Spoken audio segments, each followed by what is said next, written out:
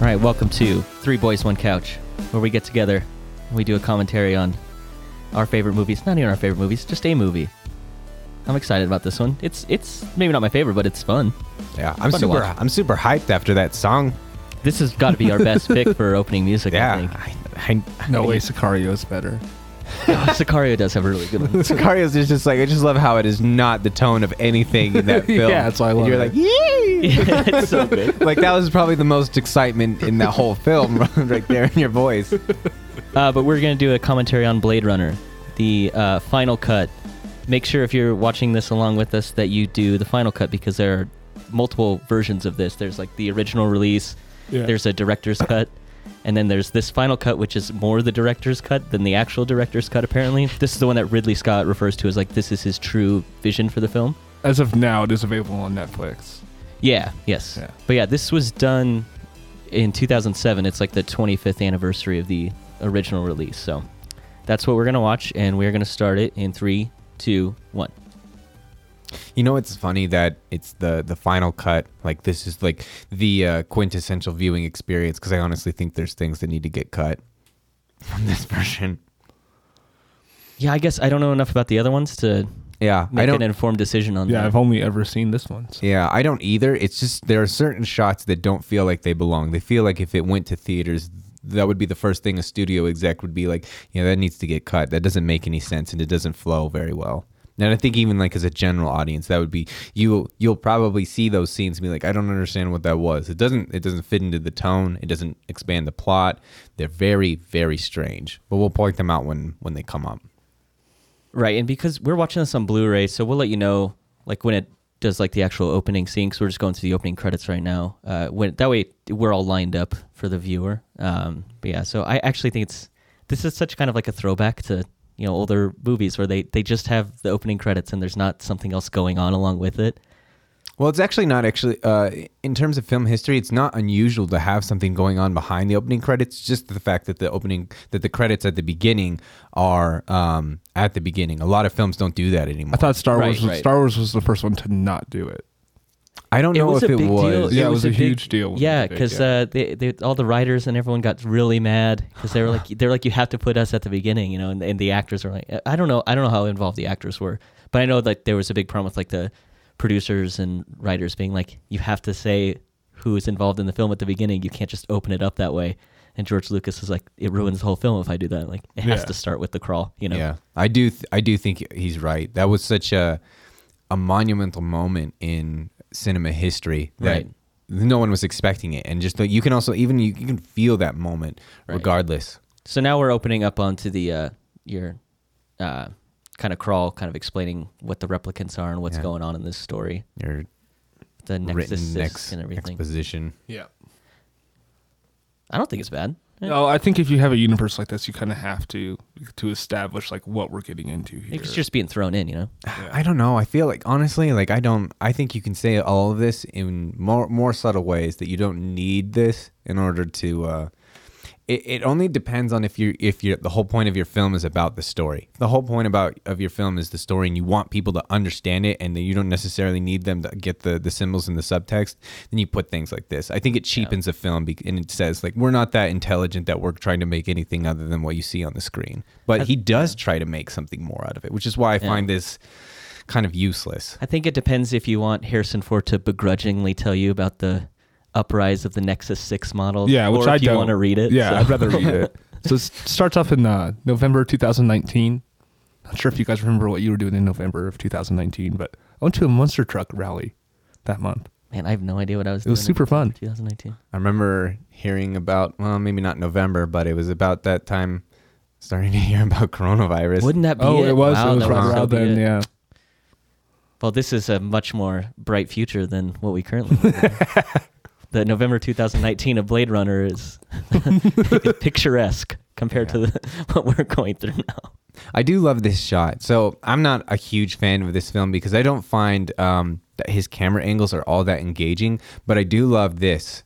We're just setting up everything. I love the photo of the eye right there, and we're just getting a sense of like how dark and how smoggy everything is. Like it's a part of the landscape that we're just burning, something fuel garbage, refuse. Oh, you see all who like the knows? flame exhaust just popping up into the air. Yeah. Mhm. And then I guess- reflected in the eye. A lot of this is just miniatures and then matte paintings in the back, which I think I love. Anytime you can put those paintings in the frame, I think they look great.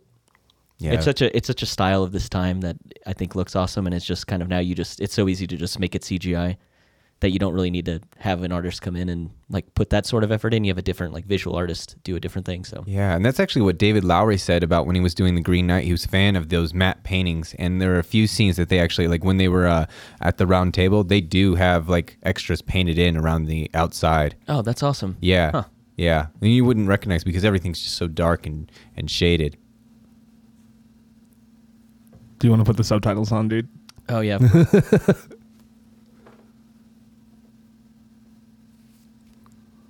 That dude doesn't have a chin. Neither do I, man. It's okay. So I grow a beard, though. You should do the same thing. I love how everyone just like everything's just smoking. You know. Press triangle. I hate PlayStation. I have no idea how to work it. Oh. Yeah, they're different each time. I know exactly how to do this. Oh wait, shit. It's square. Why is it square? We should have been more prepared for this one. Sorry.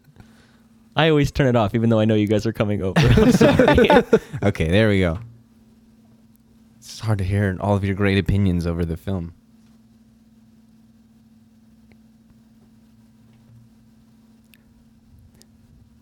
I love how this is, you know, they're artificial intelligence, right? You would think that it would be some other baseline than an interrogation. Like, interrogations themselves are faulty because they're being performed by humans. You know, everyone loves to talk about how you can read body language. That's not true. There's a large body of evidence that says that when someone is trying to lie, you will pick up on the wrong markers for whether they're lying or not. It's a very terrible system for determining truth. And so the fact that they're doing that with something that is like generally smarter than us, like they have more data built into them. I don't understand why you go with something like this, you know? It's discrimination, Calvin. It's literally all this. It's because like they bring up later, like, have you ever taken the test or whatever? And it doesn't matter what they say or what they do. It's like, okay, we're going to decide when you die. So this is the Voight-Kampff test, is what they call it, and it's based off of the Turing test, which is trying to determine if whatever you're speaking to, is it machine or is it human? It's basically a test to kind of tell the those two apart. CAPTCHA on the internet. So Got to click. Yeah. They're click where there are light posts in this Yeah, picture. exactly. That's essentially what this is. It's a CAPTCHA comment that you have to fill out. But I think it's interesting because that's like, you know, what is it? There was a movie that was about Turing that came out not too long ago, Imitation Game. So it's kind of based on that, like the replicants that's trying to test if they are real life or if they're an imitation of life as a replicant. So I think it's interesting. I think it is interesting. You don't like I the just test, think- but I think it fits in this film well. I think they've executed it in a way that isn't true to the Turing test. Like you can that thing can absolutely pass the Turing test, but that doesn't mean that it is or isn't a replicant. That's my problem with it. So I had this conversation with my dad. Like he has this. He's like, technology's advanced so much in your lifetime and all this stuff. He's like, I would have never seen this coming. I'm like, every movie from when you were younger has us having flying cars and all this crazy shit by now, and you're surprised by cell phones. Yeah. Yeah, like we're way behind schedule. Yeah. Yeah.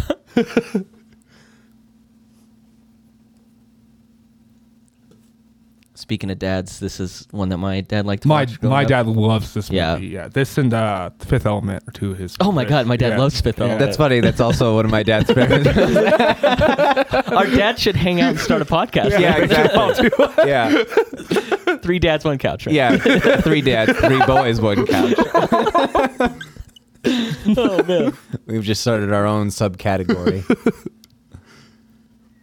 But I remember watching this and being pretty young, because I also watched like Matrix not long after it came out. When that came out, I was like 8, and I remember when it came out on VHS and my dad bought it. He like had me and my brother sit down and watch it with him, That's incredibly violent, and this has a fair amount of violence in it too.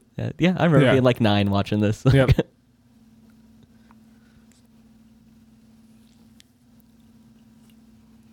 I think this is so weird how they treat language in this film. You know, everyone's shoved into the same sector. Like, I'd imagine that at this point, some sort of common language would have come about. Yeah, 'Cause they'd you be have- speaking Gubak. Yeah.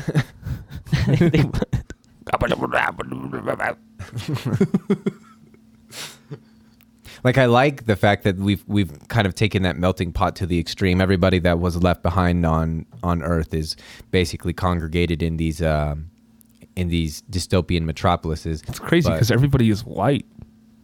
I mean, that dude's Japanese. I think you've. Like 95% of the people in this movie are white people. Yeah, I'm sure. Like, if you look at the extras, that's true. But Edward James Olmos is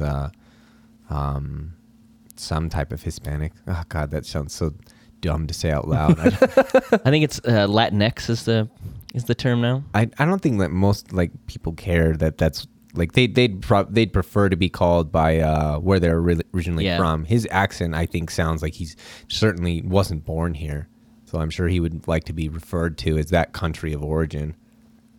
Yeah. I love that he's still just eating his ramen. Like, I can understand why this film was good for its age, but that camera that was sweeping, like to be in the perspective of the car, it just feels very manufactured. It's like this shot right here is very smooth. It's not all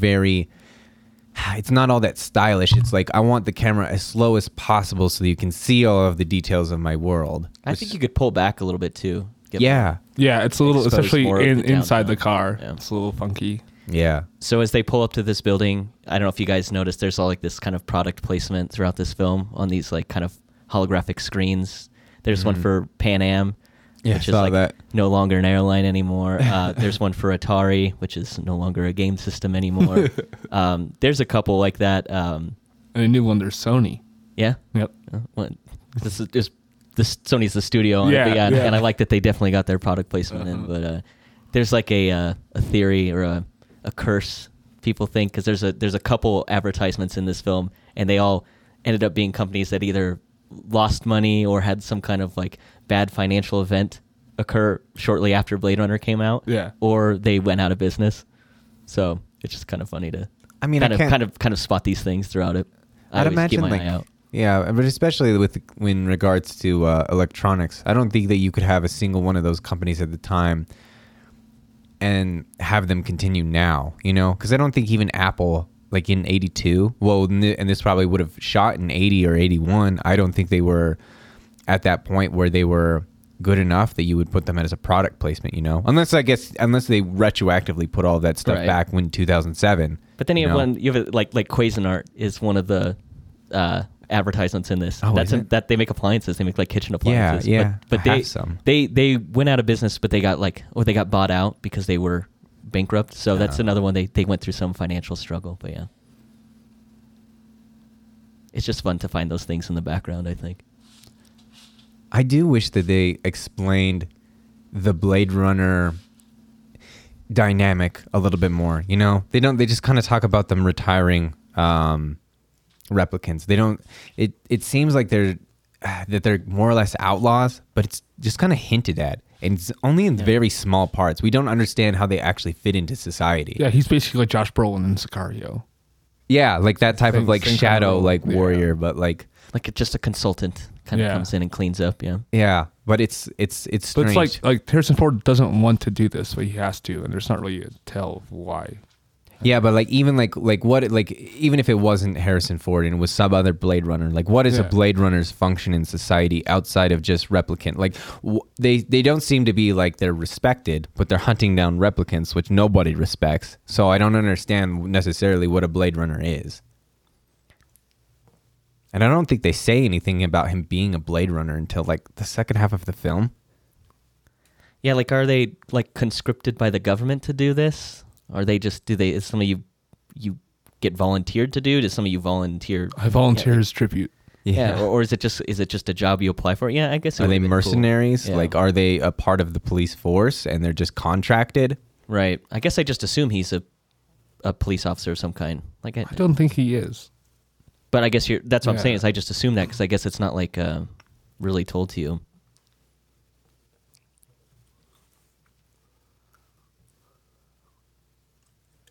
Yeah, and introducing all of the replicants here is...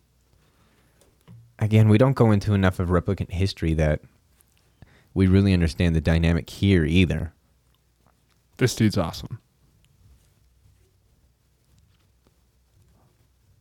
Yeah, there you go, Roy Batty. Yeah.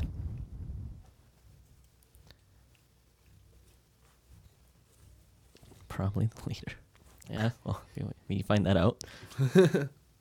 Yeah, I love how it's just assumed just because, like he's a combat model, combat model. Like it's not it, and it's basically gendered in that sense, you know, because I think there's 4 of them, right? Yeah, so 2 of them are women, so that leaves only 2 other ones, and So they there's- just don't like the dude with the Yeah. mustache because he doesn't seem to project that same type of confidence.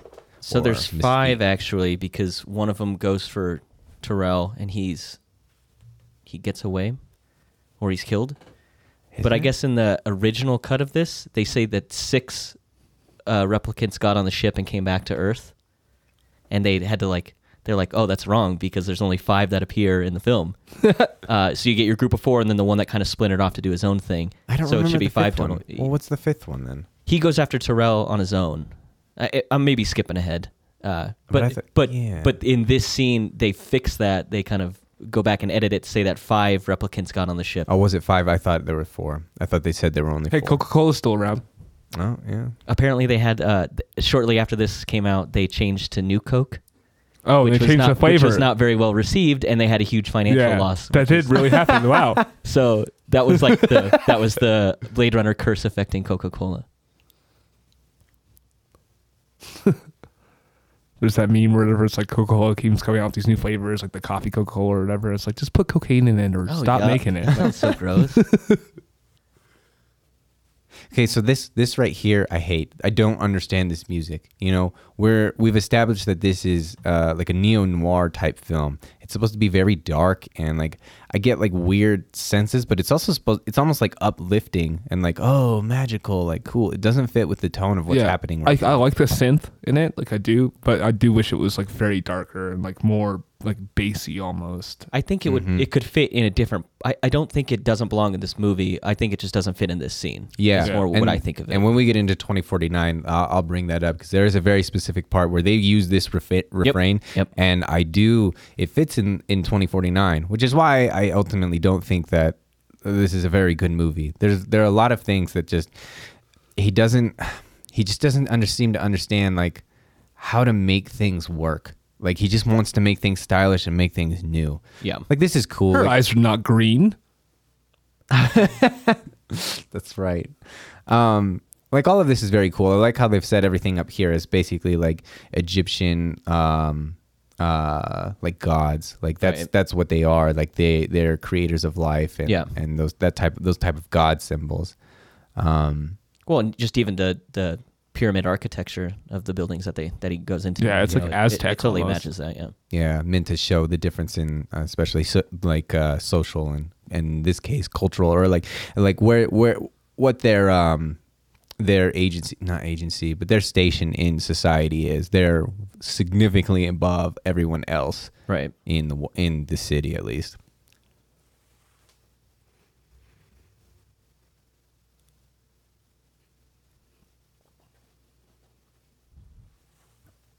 I like this dude a lot better than Jared Leto.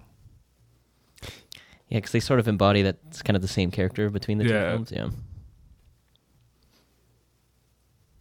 Did we mention why it's called Voight-Kampff? Did you look up why it's Voight-Kampff? I don't. Did they I just don't- make it up for this, or was it? His glasses are sweet. Yeah, I love how they're like actually like they look like uncut diamonds Yeah. and almost as thick.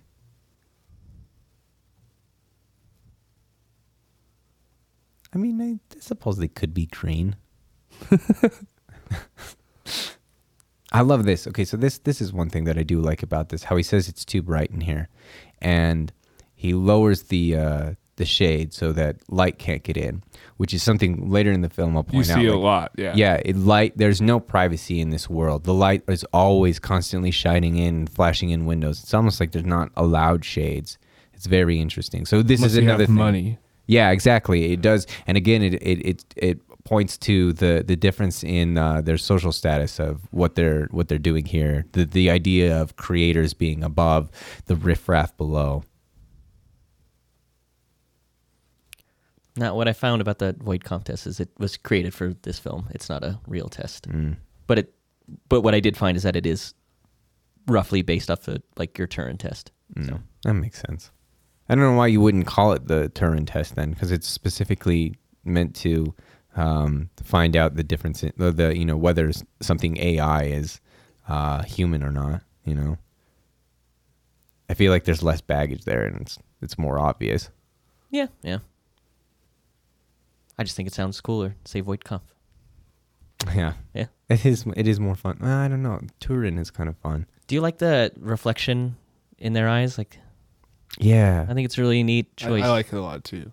I do though. See it in the animals as well that are not actual animals. Well, yeah, and she mentions earlier, like, do you Yeah. like the owl? He asks if it's real. She's like, of course not. Right. I mean, like, I guess in the source material, owls were like the first animal to die off. So I think Oh. that's why they make an appearance here. Oh, that makes sense why it said that then. The only thing I don't like about the eyes though is then it seems very obvious. Yeah, wouldn't you just be able to tell who a replicant is right Yeah. off the bat? Yeah, exactly. Speaking of the source material, it's by Philip K. Dick. It came out in 1968. It's a book called Do Androids Dream of Electric Sheep, which is a awesome name. Yeah, that is awesome. I haven't looked into it, the source material all that much to know how true this is, but it does make sense then why this film doesn't feel like it's more about style than it is about the substance, because I feel like there's too much substance here. Apparently, there was a bit of back and forth between some of the scriptwriters and the author of the book. And originally, he didn't like it, and then he died actually shortly before the film came out. But he did get to read like kind of one of the final passes of the script, and apparently he liked it. So apparently it turned out well, but I guess initially it wasn't what he wanted to see. Interesting. I'd imagine that film was even worse than this one. Maybe it was better. Shoulder pads.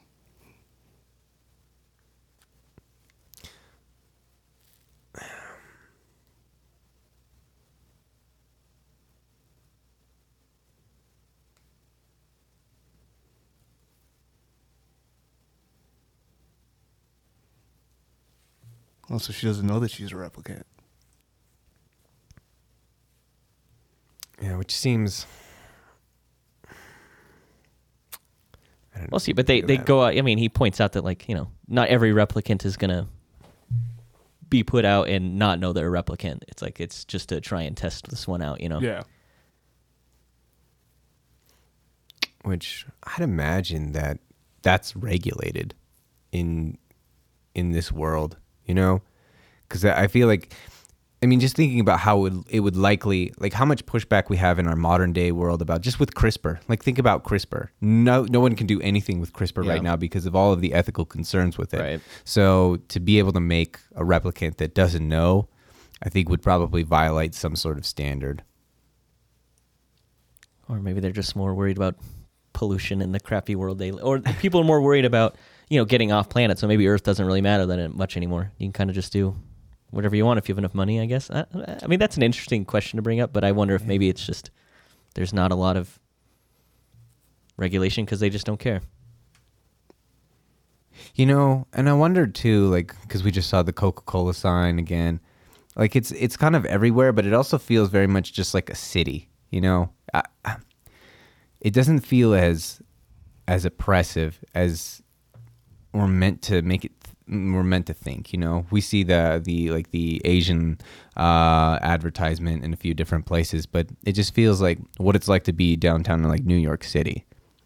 But it seems to be like a point. It seems like they're trying to say something. I just don't get it with this film. Yeah, I think I just get caught up in the look of it that I don't really like. Maybe I don't like dive too much into it because I just think it looks neat. I like the cityscapes of it. It's cool world building, and I'm satisfied enough by that. I think it's, but what I feel like it's shown so often that I feel like they're trying to say something, but that's why I don't necessarily understand. It's because it feels like it's trying to say something, but it doesn't say enough to me.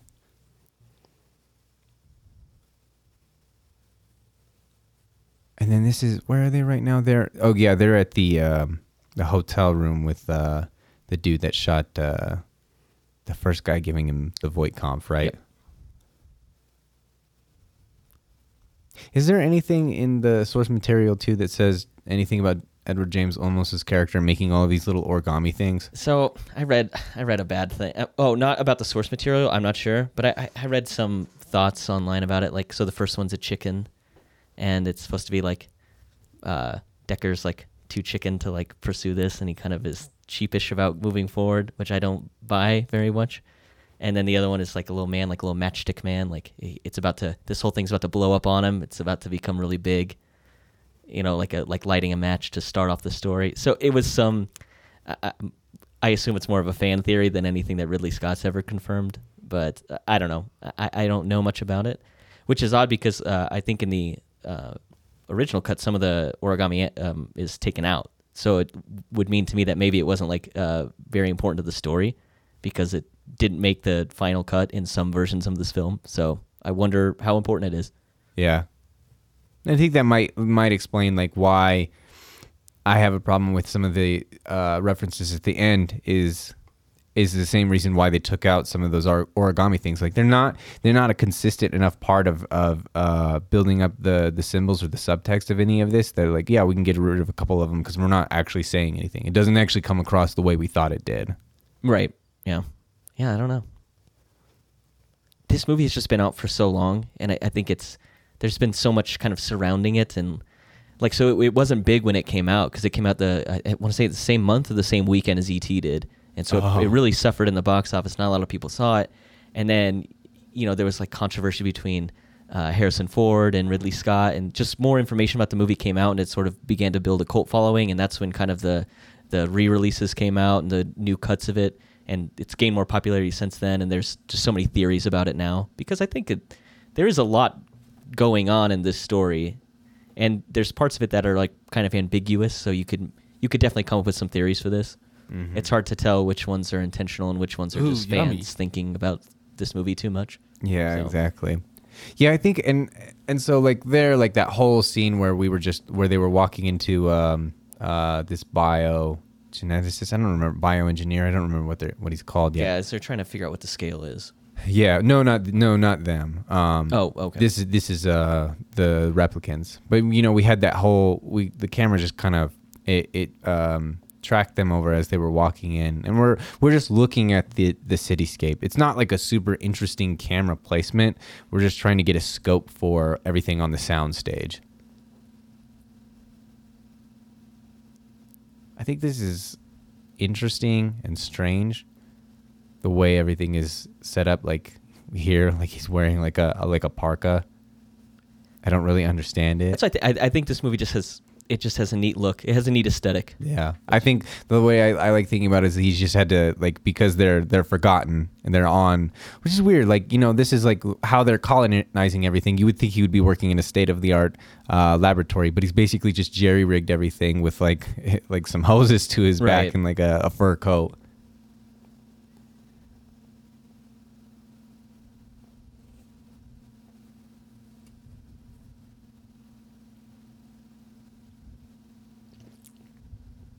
You.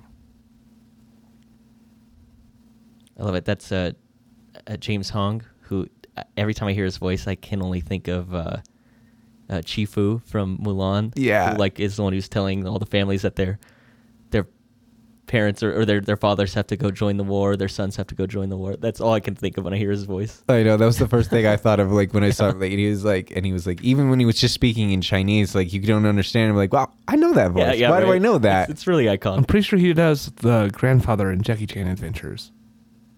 Oh, probably right. Really? I forgot that's a thing. Yeah. Jackie Chan had an animated series. How wild is that? Yeah, man. I used to watch that. Yeah, the show was awesome. Yeah. Yeah, that was a lot of fun. I mean, just thinking about, like, lots of cartoons back in the day like that, like, why was this made? Because people love Jackie Chan, man. Yeah.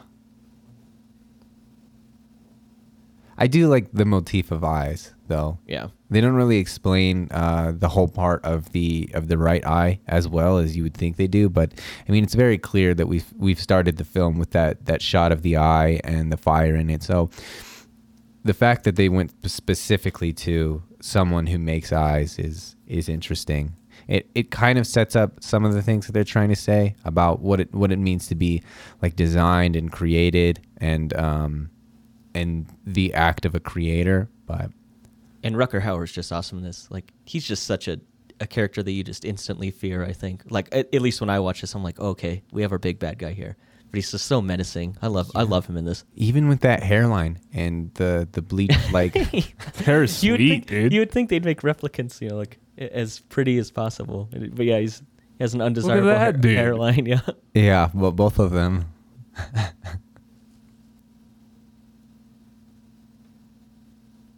Like, especially since if they're only going to live 4 years, like they're aging. They're not aging. Mm-hmm. So He would have been designed to be that way, yeah. yeah, they literally had to map out his hairline at that point. They couldn't just use like a stock one. Like each one of them is different, which I think is fun.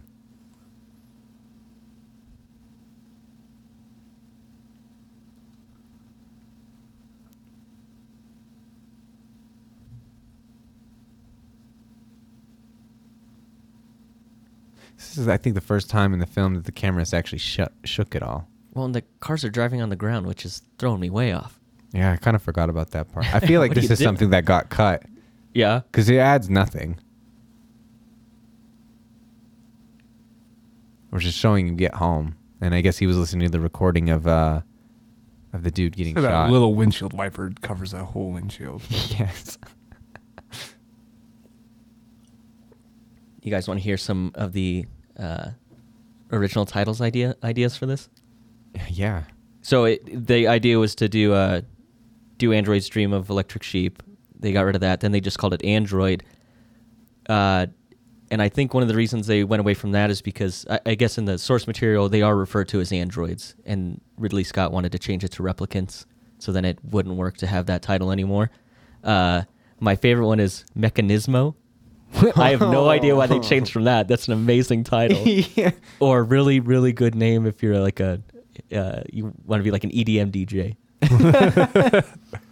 The other one is Dangerous Days, which actually became the title for a documentary that came out along with the final cut. It was Dangerous Days, the making of Blade Runner. And then it changed to Blade Runner.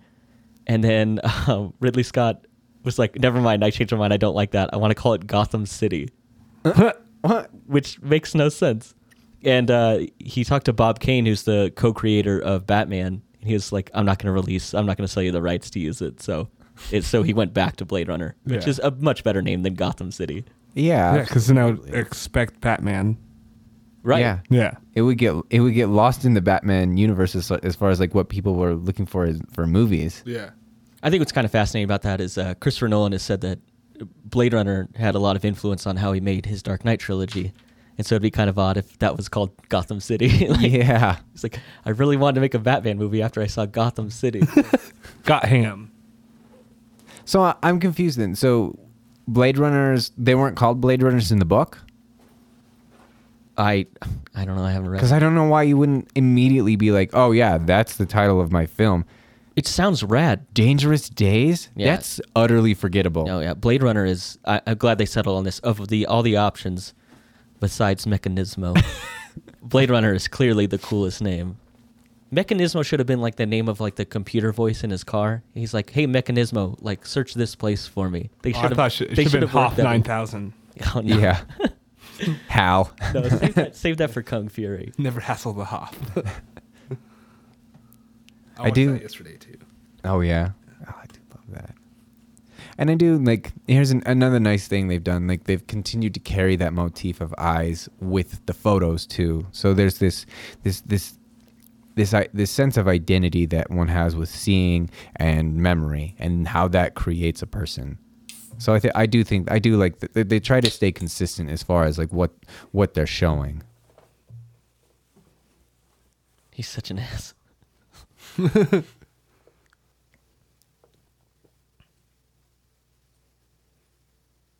I love Harrison Ford, dude.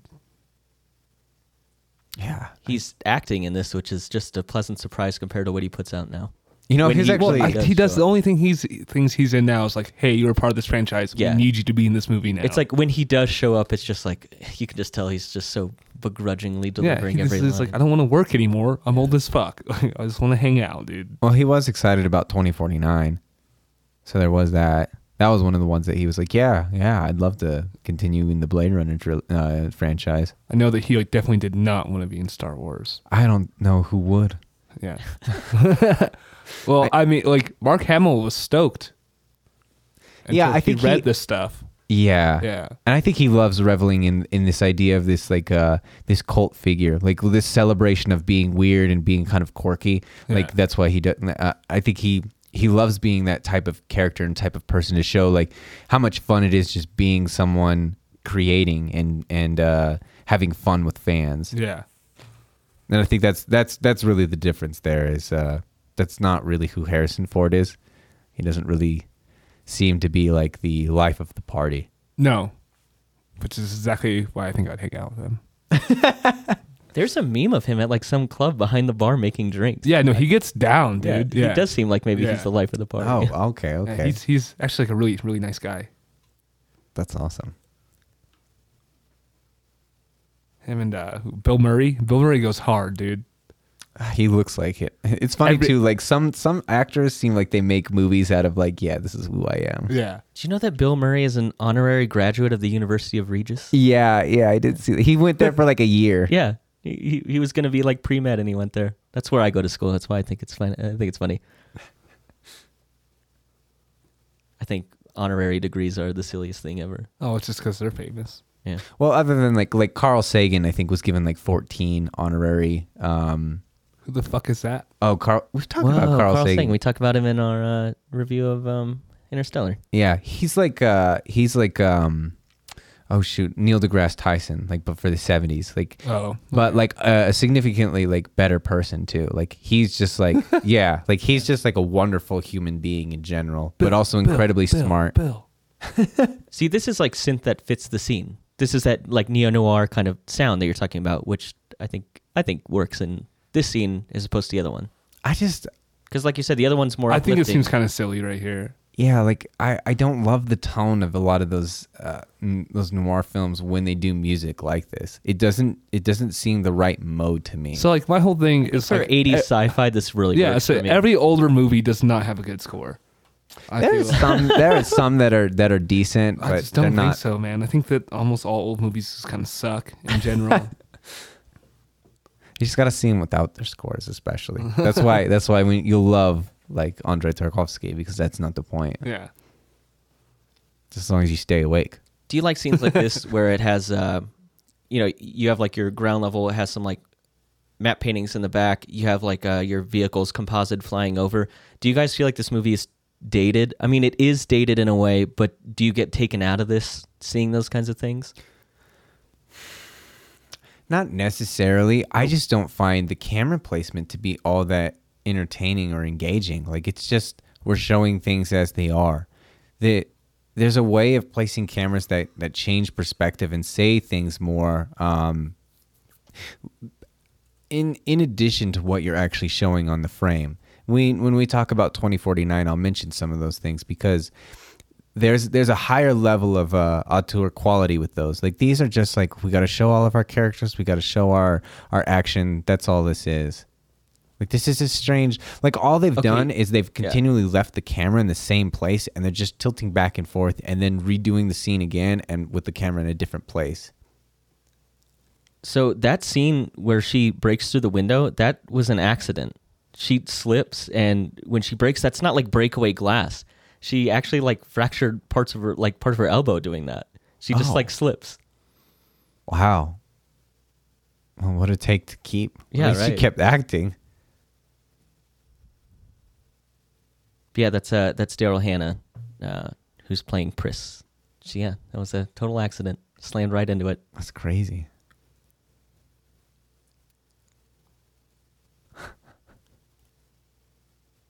Yeah, and again, like all of the That was replicants a really are fairly quick cut too. It showed him for like 1 second and cut back to her. Yeah, right. Yeah, like,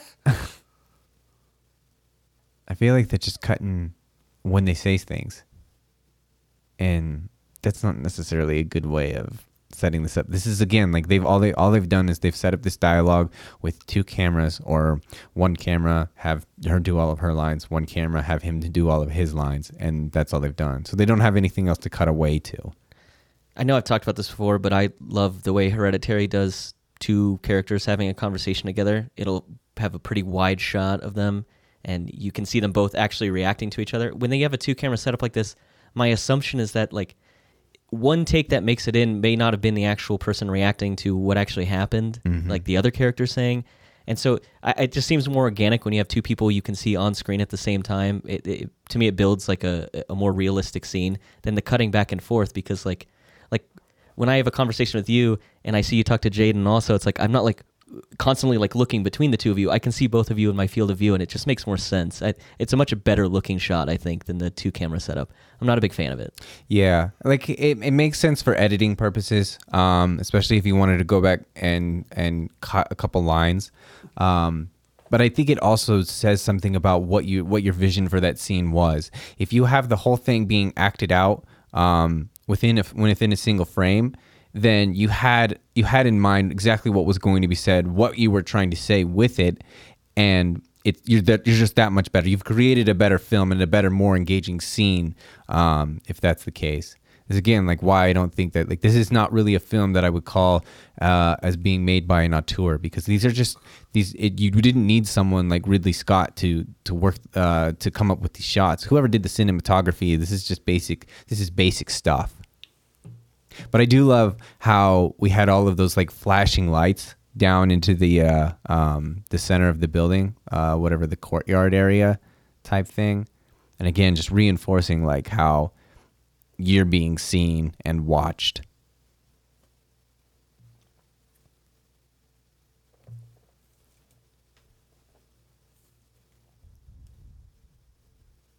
This dude is fucking weird. Right. I think everyone in this movie is weird.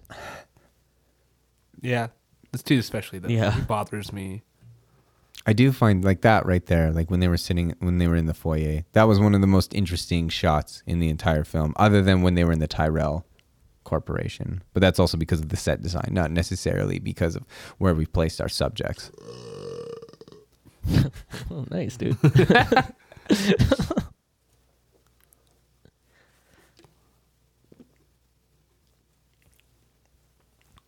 And I think like, what were you gonna say?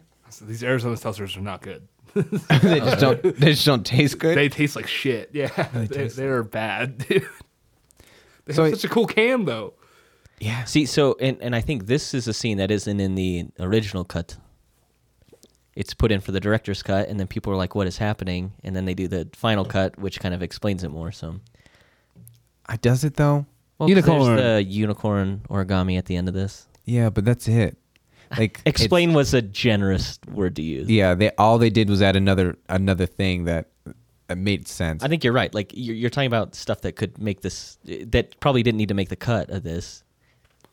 You know, that's probably part of it. Do you know the original like cut was over 4 hours long? That sounds like it. I mean, Denis has a cut of 2049 that's over 4 hours. And he's like, no one will ever watch that. Oh man, I really want to see. Yeah, that. he was like, he literally said, I will never show that to anyone. Whoa, man, I want to see that. That's That actually sounds pretty amazing. like that's like even in my own experience when I was making like my own short like 5-minute films, a lot of times you'd have 10 minutes of footage and maybe you got a final cut that was like 8 minutes and you're like I can tighten it up more. So that's a very normal part of the process. Still, this being the version that is the closest to like what Ridley Scott wanted this to be, the fact that it would have been over twice as long.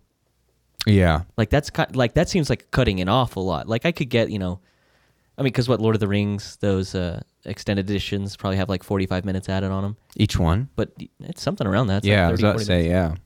yeah. But those are already really long, so it makes sense that they would have stuff you could tack on still. To tack on another like 2.5 hours to this seems outrageous. Like, what else could you have possibly added? A whole nother movie. Right. Sounds like a lot. So, and I've heard that there are theories that they think that Deckard is a replicant. I think one thing that you can use is maybe a visual clue that he is when he was, before, we're analyzing the photo right now, when he was sitting at the piano and playing and hitting a couple notes, there were all those photos there. So it's, again, that continued motif is like replicants create memories and identities through photos. Or it's like they have these implanted memories, and the implanted memory is just associated with the photo. That's what I got from it, because Rachel has the implanted memories of Tyrell's niece, and so that's why she thinks she's in this photo of Tyrell's niece. Yeah, that's what I'm it's saying. Just an like, implanted memory. A chicken and egg type thing. Right, whether right. they created a memory out of the photo or a photo of a memory, that type of thing. It's the same sort of way. Like they're not authentic. Like they're just printed. Like, this is what the type of life I lived. It's an Right. external like memory source almost. So there's a bit of controversy surrounding the is Deckard a replicant? In 2000, Ridley Scott came out and he said that Deckard is a replicant, and Harrison Ford took issue with that. He said we had agreed that he definitely was not a replicant, and then Rutger Hauer, who plays Beatty in this, he also said in his Batty. in his biography that he thought it really takes away from like the end of this film, where it's sort of this idea of like man versus machine, and if they're two replicants, it totally ruins that. Yeah. So I would be pretty annoyed, coming back, over 20 years later to be like, or a little less than 20 years later to come out and kind of change your whole story after people who were involved with the film were assured that was not the case. I think that's kind of a crappy move. Yeah, like the J.K. Rowling retcon of the entire Harry Potter universe. That is so. And yeah, she like did it all through Twitter. That is such an odd like thing. that's where the canon people is. hate her now. Yeah, That is really odd. I love how the canon of Harry Potter really resides on her Twitter feed. Yeah. Hermione was always a black girl. It's like in the first book, it's like pale skin. Yeah, Like, I did read something like, about what that. are you talking about, dude? Yeah, that's why her hair was so curly and frizzy. Like Yeah. that was the whole Yeah. like reasoning behind it, I think. I don't have a problem with that, like, but just like it's very clear by your source material, like that's not that's not what you was happening. created. Yeah. So you're just trying to score points in a way that Oh, it's like this weird virtue Sounds signaling. Yeah. Yeah. like Way after the fact. Like, yeah, like I mean, the thing is like why there are so many stories about white people and especially white men is because it's who's in positions of powers in societies in order to create. It's not about like I think it's just disingenuous to create characters that are not out of yourself. Those are not my experiences. What we need to do is elevate people to tell their stories and their experiences, not like tell me my version of what it means to be a black girl, Yeah. like as a white man. Like that's not a very engaging story. Right. So this portion where they're looking at the scale under the microscope is supposedly a marijuana bud. That's what they actually use. Really? Hi. Yeah.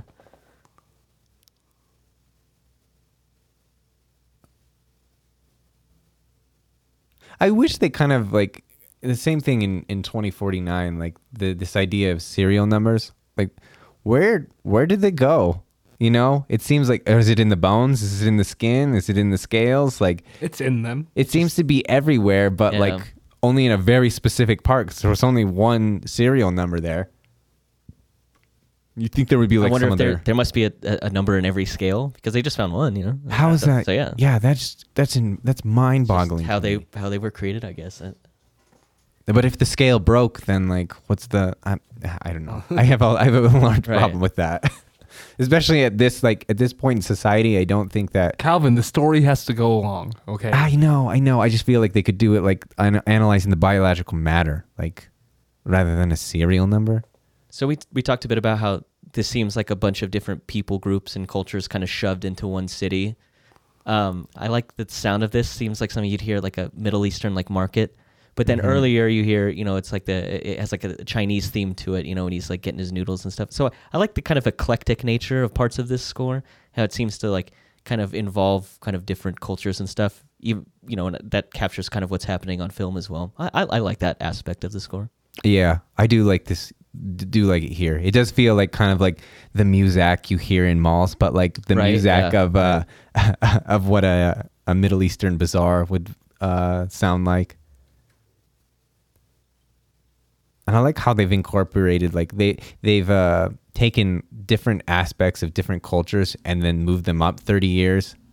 So you have like the Chinese rice patty hats, and then like you also have like those domes that look like they're from Star Wars. Like those are people's bike helmets. Yeah. I also read that a lot of the hats you see in this are like wicker baskets they bought from a Pier 1 Imports or something like that. They just threw them on their heads. So that's awesome. Those freaking long pipes, dude. Why? Yeah, right. Why is everyone smoking out of those? You'd imagine some of them would be smoking hookahs too. It's like it feels like this is the kind of neighborhood this would that be they're the in. setting. Did you see for it, Luka huh? Doncic smoking hookah during his interview? What? Yeah, it's awesome. Oh my gosh, that's amazing. God, that guy. Yeah, I love Luka. He can play basketball. Yeah, he can.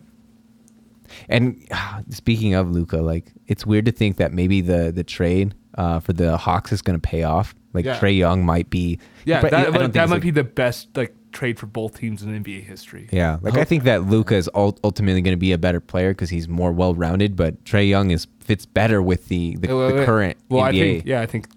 I think the Hawks have more of a chance of winning a title than the Mavericks do. I hope I someone think listens so. to this recording a couple years from now and like it didn't work out at all, and they're like comment be like, these bunch of idiots. That was the worst trade in NBA history. Yeah, we're talking about like Trae Young has like hair. Like, what are these idiots on? He doesn't have any. I mean, he barely has it now. It's like 23. I feel so sorry for him. Whatever, he's making millions of dollars, dude. Yeah, and he gets to play basketball. Yeah.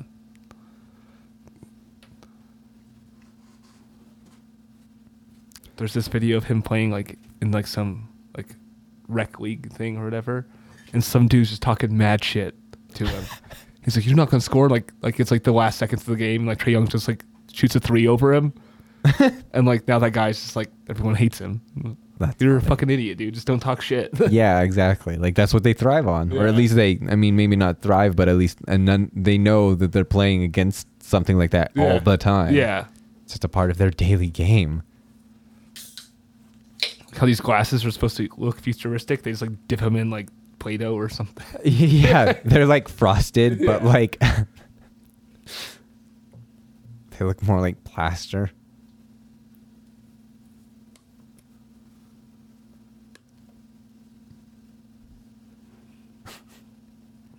And I think this right here, the serpent that once corrupted man, I think this is our first biblical reference in the entire film. I mean, what are we at now? We're oh, your controller shut 33 minutes. we're like 50 minutes in. Yeah. Oh man, Yeah. by fast. That's what we're at 52 minutes. And that's our first biblical reference. It in literally the turned entire- 52 right when Calvin said that. Yeah. Yeah, exactly. So that's our first biblical reference in the entire film. We're halfway through the movie, and you're starting to make this a different symbol set of symbols than what you've established already. You already had like this idea of Egyptian gods. Why are you bringing in then biblical references? I don't understand that. I love this. What Harrison Ford does here with his voice and stuff. So Sounds so like dweeby and stuff. Like he's like actually like, this is your best part of acting. It's your character acting. Like, Yeah, like there's an alternate universe where like Pee Wee Herman is actually played by Harrison Ford. oh, yeah, that'd be awesome. I would absolutely watch that. So this is Joanne Cassidy right here playing Zora, and the snake that she has is a Burmese python. It's her pet snake. It's named Darling. Oh my God. neat. She's just grabbing it like that. It also took 3 hours to bedazzle her.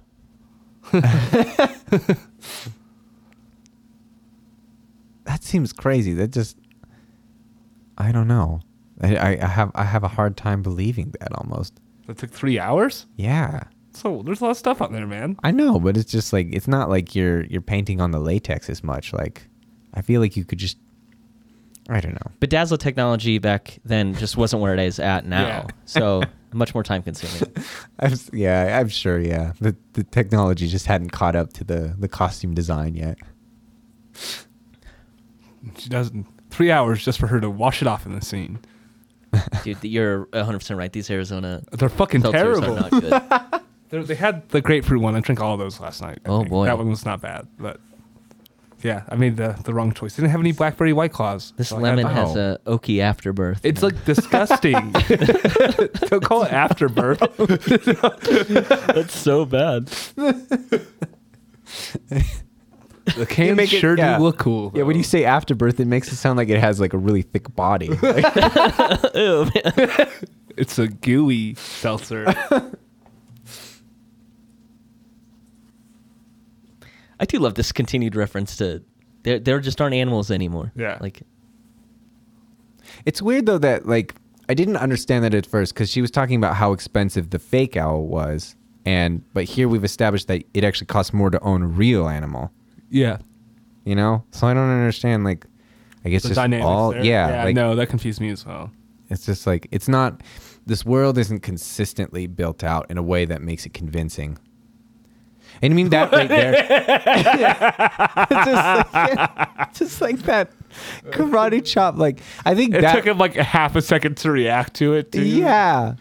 But I think like within the film, like that is right there, like Okay. one of the most obvious reasons that he's a replicant. Yeah. So here's the other thing: is like, so she puts on this queer jacket thing, and she's gonna go run and try to like blend in with the crowd, and she picks the absolute worst outfit on earth to do this. you're so right. Yeah, I love how she's wantonly attacking anyone that might Yeah. come in her path too.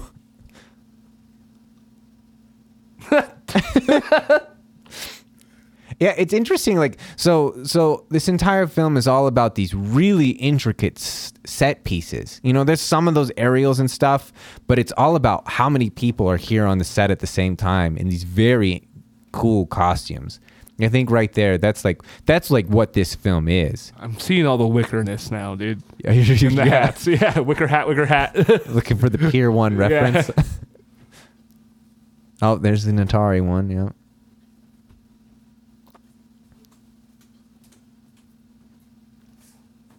Yeah, it's That's just the sound of Connor's flip flops. Don't worry.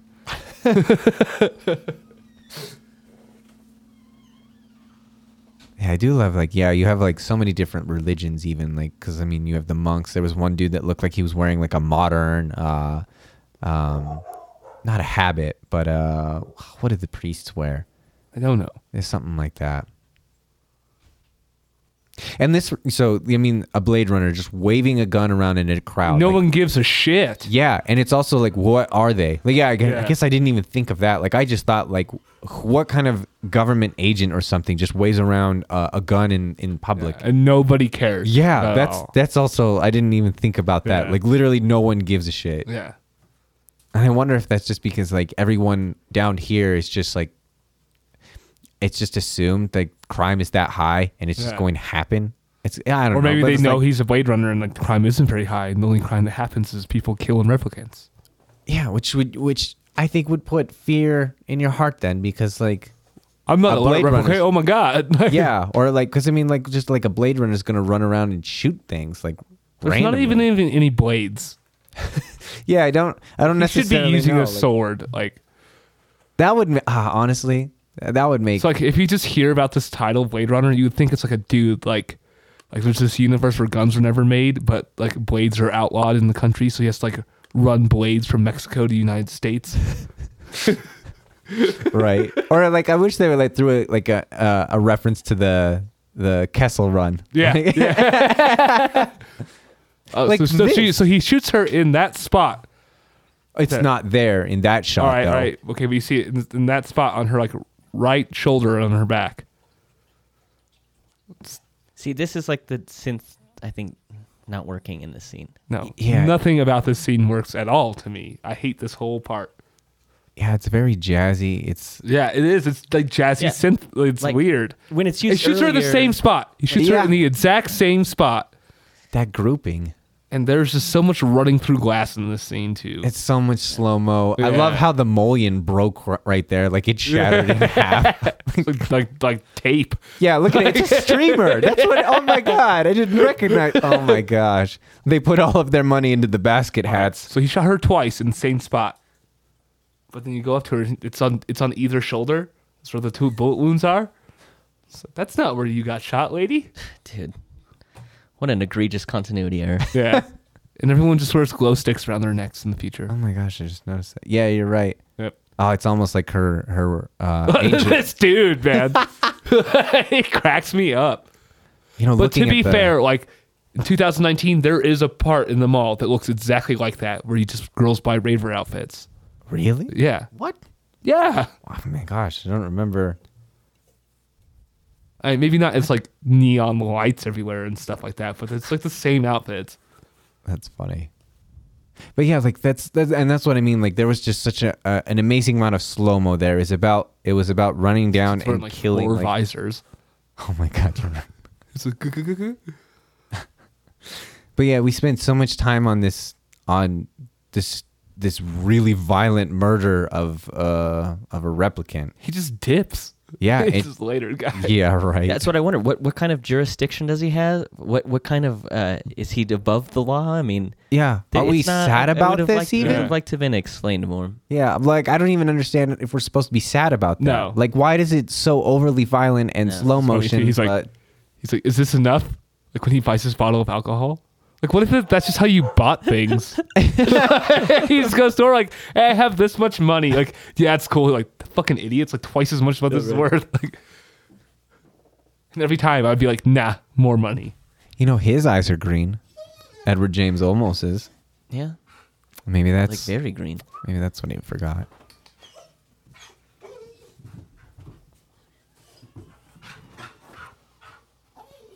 That's just my dog. That is not part of the movie. She's just very excited because Connor's girlfriend walked down here. Yeah. She's very excited. Yeah, she is. Gosh. Hey, hey.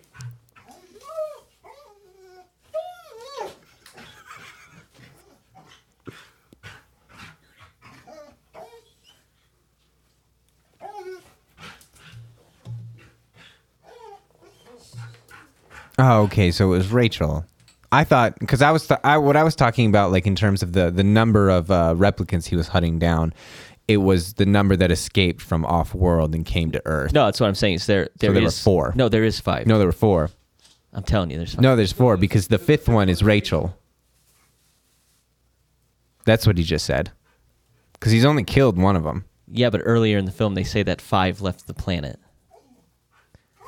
But he just said there's only 4 more to go. because they've already gotten rid of. 1. They only got rid of 1. Because you still have Daryl Hannah, you still have Rutger Hauer, you still have the dude with the mustache. There's 3, and then the 4th one is Rachel. It's tough to know because in this cut they got rid of it, of that line, that continuity error. So I don't know how much of that was edited out for this version. I just know that my point is just in the original one. The count is off, and they fixed it in this version. Yeah.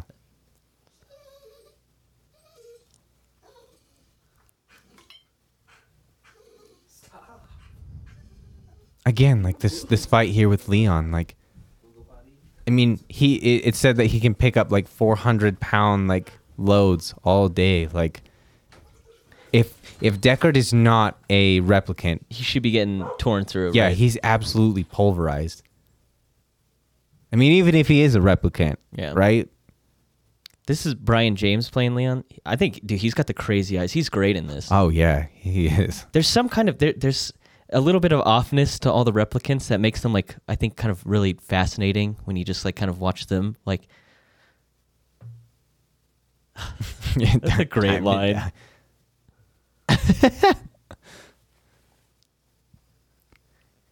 But they're not like off in the same way. It's like there's just something about each of them, like a little quirk that makes them each interesting in their own way. And Yeah. he's got the crazy going on. Yeah. I wish that was more like that. Like just make a regular person. Like for the other ones it's like how they were designed, which I find strange. Like corporations that mass producing these things wouldn't make them like that, you know. They would make them all the exact same, which is like why in 2049 Dave Bautista's there's another one in like preserved in a tank because that's his model. That's Right, exactly right. what it would look like. And he's just bald. So Yeah, but these are sixes, Nexus sixes, I think. Mm-hmm. What is this? Is it Spinner? Sapper. Sapper? Yeah, Sapper's in a Nexus 8. No, he was a Nexus 6 too. That's why he was retired. Nexus 8s were the ones with like Ryan Gosling and Love. Those were Nexus 8s. So K and Love, I mean.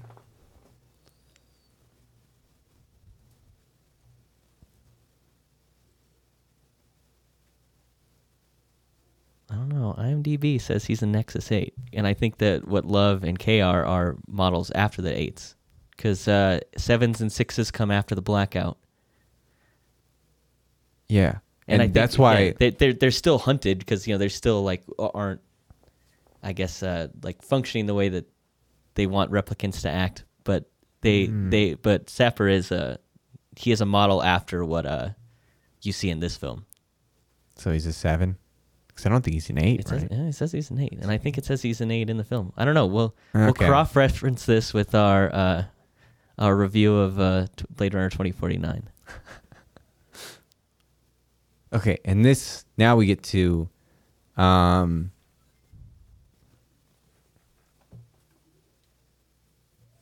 probably like the strangest part of the whole film, honestly. So Rachel's here. Vision of something. Yeah. Like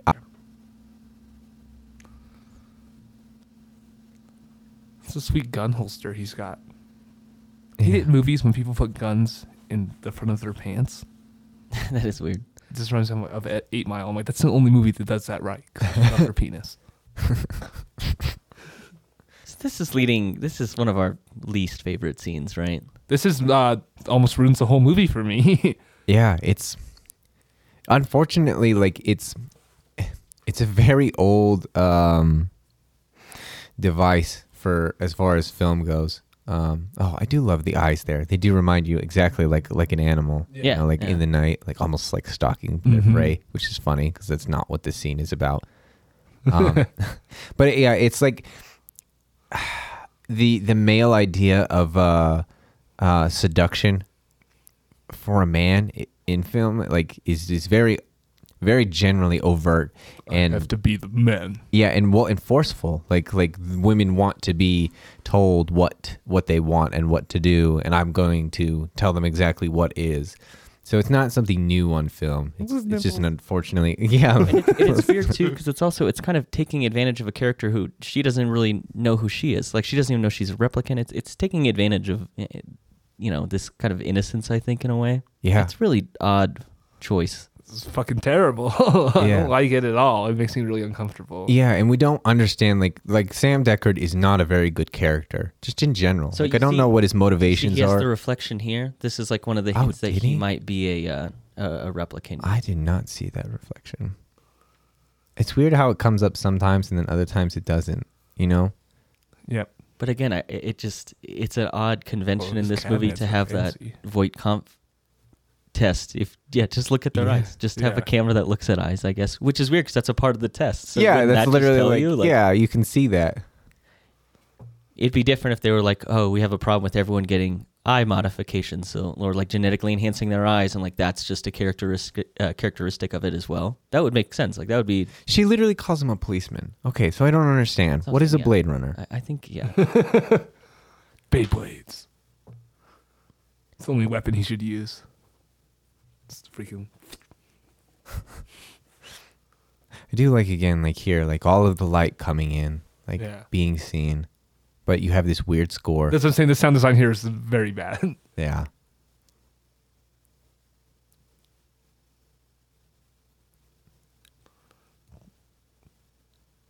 Stop dressing like that. I like it. I love her silhouette. It's like kind of gives her this kind of inhuman look. Yeah, which is what that she makes is. sense, I yeah. love her silhouette. Yeah, and like literally like the projection of femininity, like this is my concept of what my ideal feminine qualities would look like. Right. But again, and so here are all of the photos that I was referring to. These are all of Deckard's memories. These are what make him a more full-fledged seeming replicant because he has more photos, more memories. That's kind of what I see as far as a design choice going with that. Yeah, no, I get it. Either that or he's a human. She's comparing the difference, like how few photos she has yeah. to what a real human has. A real human has memories and experiences, and there's a lot more of them. That's kind of why I like sort of the ambiguity surrounding Deckard. I like this better if Ridley Scott doesn't come out and say that he's a replicant. I think it's more fun if you don't. And one thing in 2049, it's brought up, he's like, are you a replicant or maybe something else? Or maybe you were designed that way or maybe you were born this way. And so I think kind of 2049 kind of gets rid of that, what Ridley Scott said, because it kind of then returns Deckard to being like, it's ambiguous, like what his real identity is. I thought he was just referring to like God in that aspect. That scene Jared Leto was. But I that's think, a different movie. Yeah. Yeah, and that's why like there are some ideas here about what it means to be human and whether human is different than AI is, because that's the thing is like if we're created, there is a creator. What is really the difference? Is there such a hierarchy, or can something that's created then create something that would be on the same level as something that's created? That's that kind of, it's a weird way of thinking about it. And the movie kind of pokes at it, but it doesn't give you enough that you can build like a fuller idea on it. Her hair looks so much better down. Oh, it's so cool. Mm-hmm. And I think again, like this is more of it's the difference between like, I don't know, like her hair up is one thing, but it's more business. Yeah. Whereas this is more, sexual allure, which is why he's coming over right so now. Weird. Letting down my hair. And yeah, this trap music.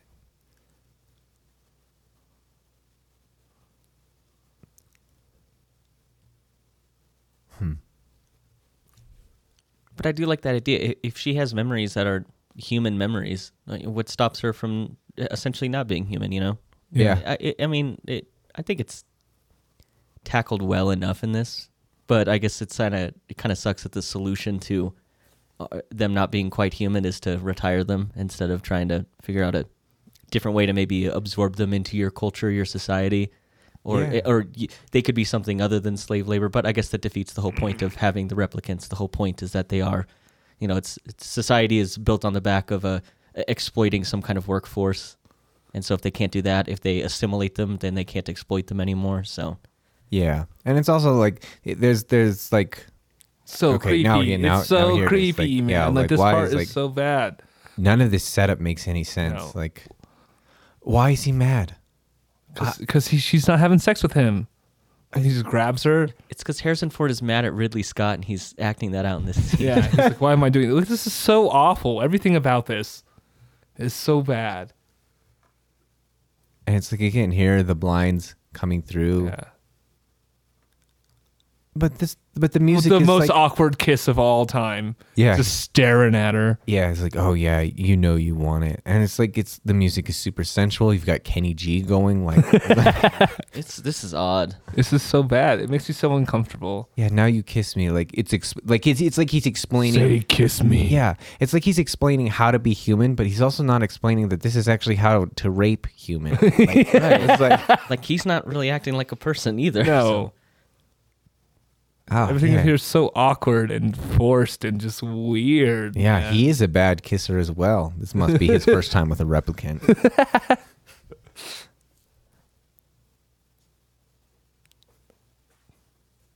That sounds like so weird. It's- It's yeah. so Quivering, weird. holding back tears. Yeah. Like nothing. Yeah.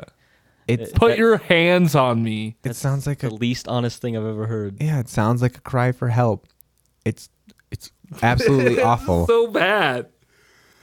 And he's like holding her. It's not passion. No. It's Yeah, there you go. You got the Pan Am thing in the background again. Yeah, same. But this is another shot. Like we've seen this exact shot earlier in the film, but we were tracking forward, whereas now we're following forward, and this time we're moving back. Like it's just being reused, which is kind of lazy. Like there's lots here to explore. Why give us the same exact shot? Yeah. That when it doesn't actually mean anything symbolically.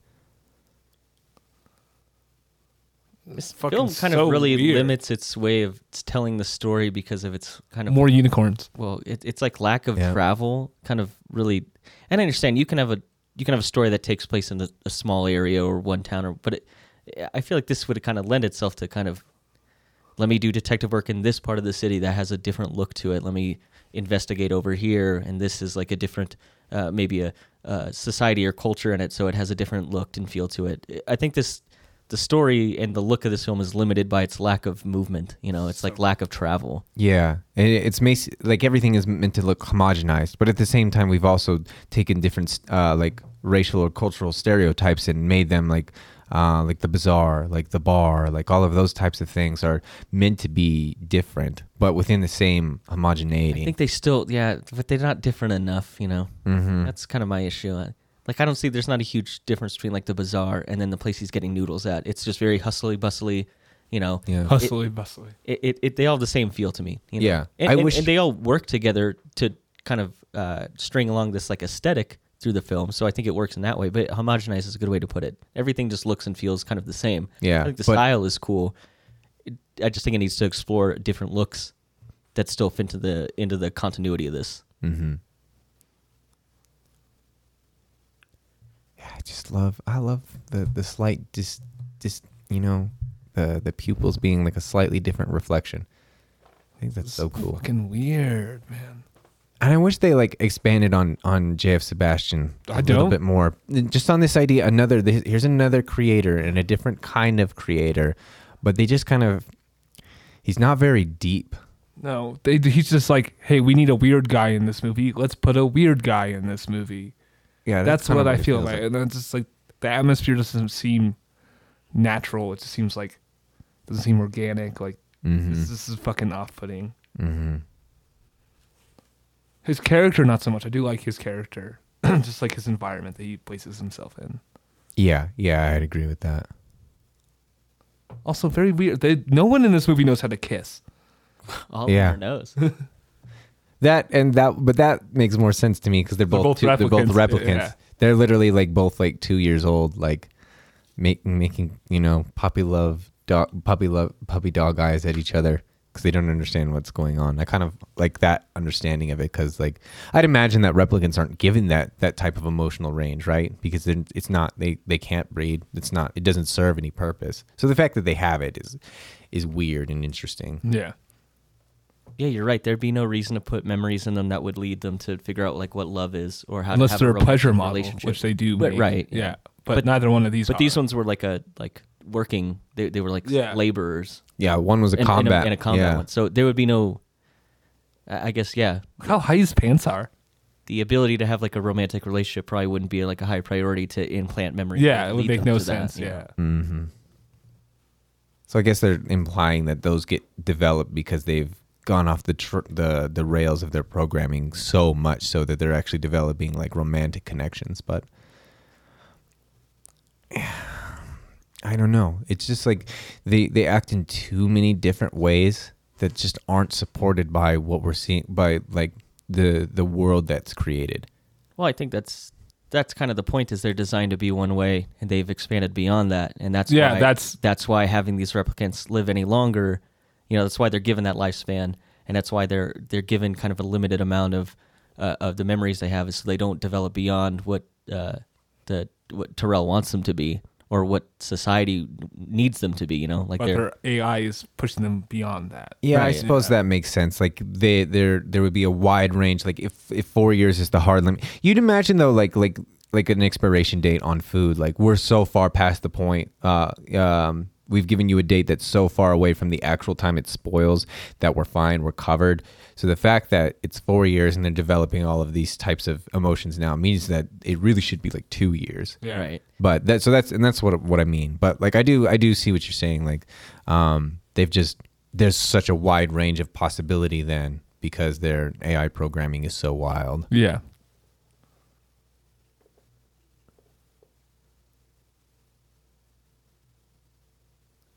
See, this is fucking weird. It's weird, but it's not weird enough. I don't like where the camera is placed right here because it's not very subjective. It's just, let's just show two people standing here right now. Yeah. That's what I don't like about it. That's what I think that holds this film back. It could be a lot better in that sense. But again, see, we've just kept the camera here and she's done all of those things.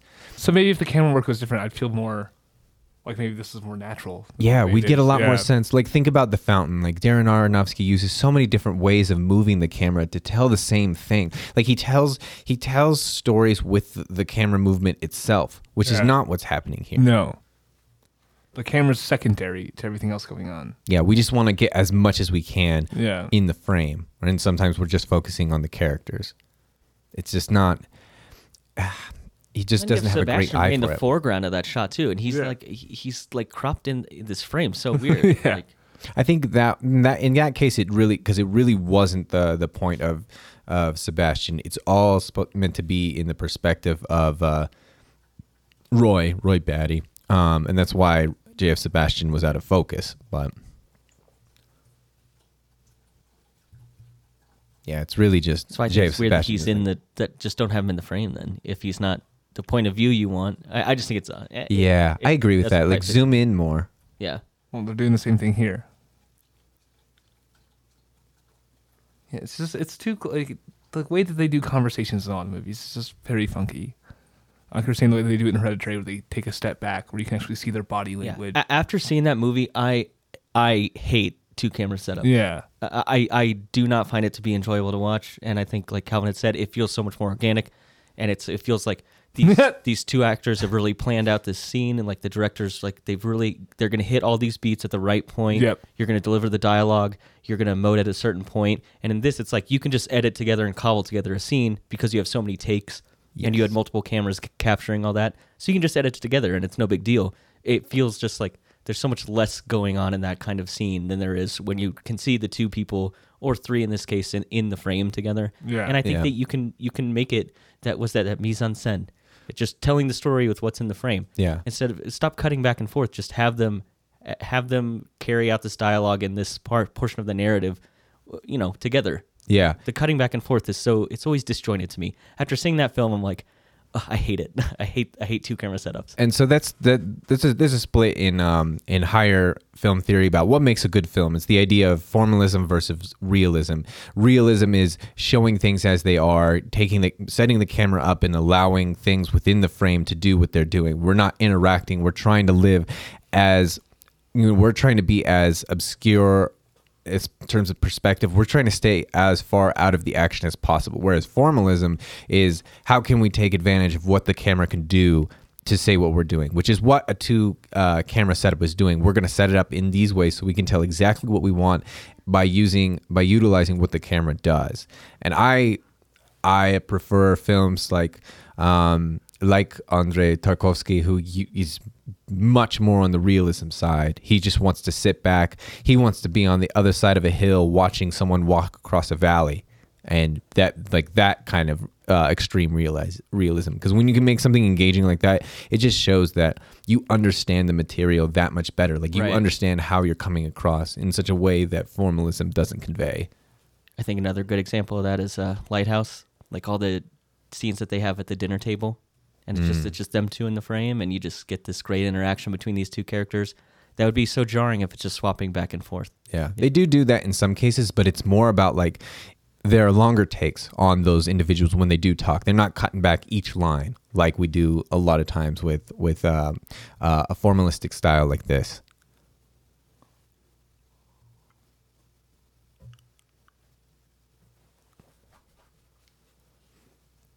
I do like that suggestion about the checkmate being here, that it's really actually Roy telling him the moves. yeah. Because he's a combat dude. Oh yeah, that is another smart layer. Yep. I don't understand why they were just waiting in the, Yeah, Elevator, why the elevator though. stopped, I don't get that at all. So or why they were in there in the first place. So that's when they decided to call him. yeah. That's very strange. The I also jacket he's wearing. What is going on? Right. I also don't understand like why we're just in his bedroom. Yeah. Like, That's just what the elevator opens up onto. yeah. his bedroom. My 1,400 candles. So that's actually one of the things I kind of like about this movie. I like, first of all, there's all this really cool like analog technology. They didn't. I know this is in 2019, but it's still a lot of the technology in this looks kind of like something that existed when they filmed it. Yeah. And they don't really try to ramp that up. But then you have like this really cool, like, why would you still need candles? But they're not candles. I think it's actually. Oh, they are? Okay. I thought they were fake candles. I think it's the opulence. We've talked so much about it's more in 2049, like talking about like real wood. I think the luxuries of the old world are so desirable. Yeah, they're desirable Yeah. because they're also hard to make anymore because we've exhausted all of the resources. So that's kind of what I think about there. It's like the idea of like a king's court. Like, yeah, hearkening back to a simpler time, or like when these materials were more available and the only people who can get them are the super wealthy. So I like the idea of like keeping kind of this older look to, especially him. Like it seems like you said, the opulence of it. Yeah, that makes sense. It makes like I like the look of that. Yeah. And that they didn't go like hardcore. Like I understand there's limitations for the technology they had while filming this, so they couldn't like put up all kinds of holographic screens and they didn't go buck wild with like the going too far as the technology is. I like the look of it, like especially all the analog stuff. I think it's so cool. Yeah. Like the zoom ins. It's like it's not like a fancy fun zoom in. It's just like frame by frame, just slowly clicking forward. Just all that kind of stuff. I think that adds to the look of this. Yeah. And so then here we have like this conflict between Tyrell and Roy, where he's asking for more life.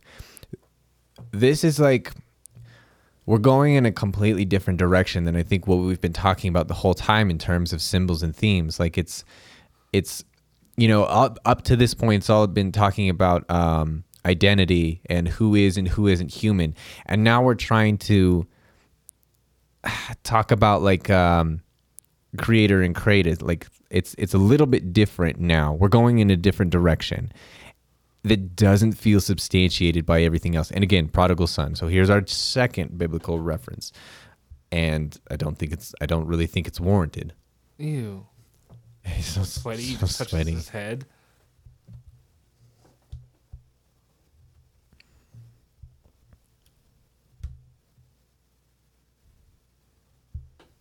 Revel in your time.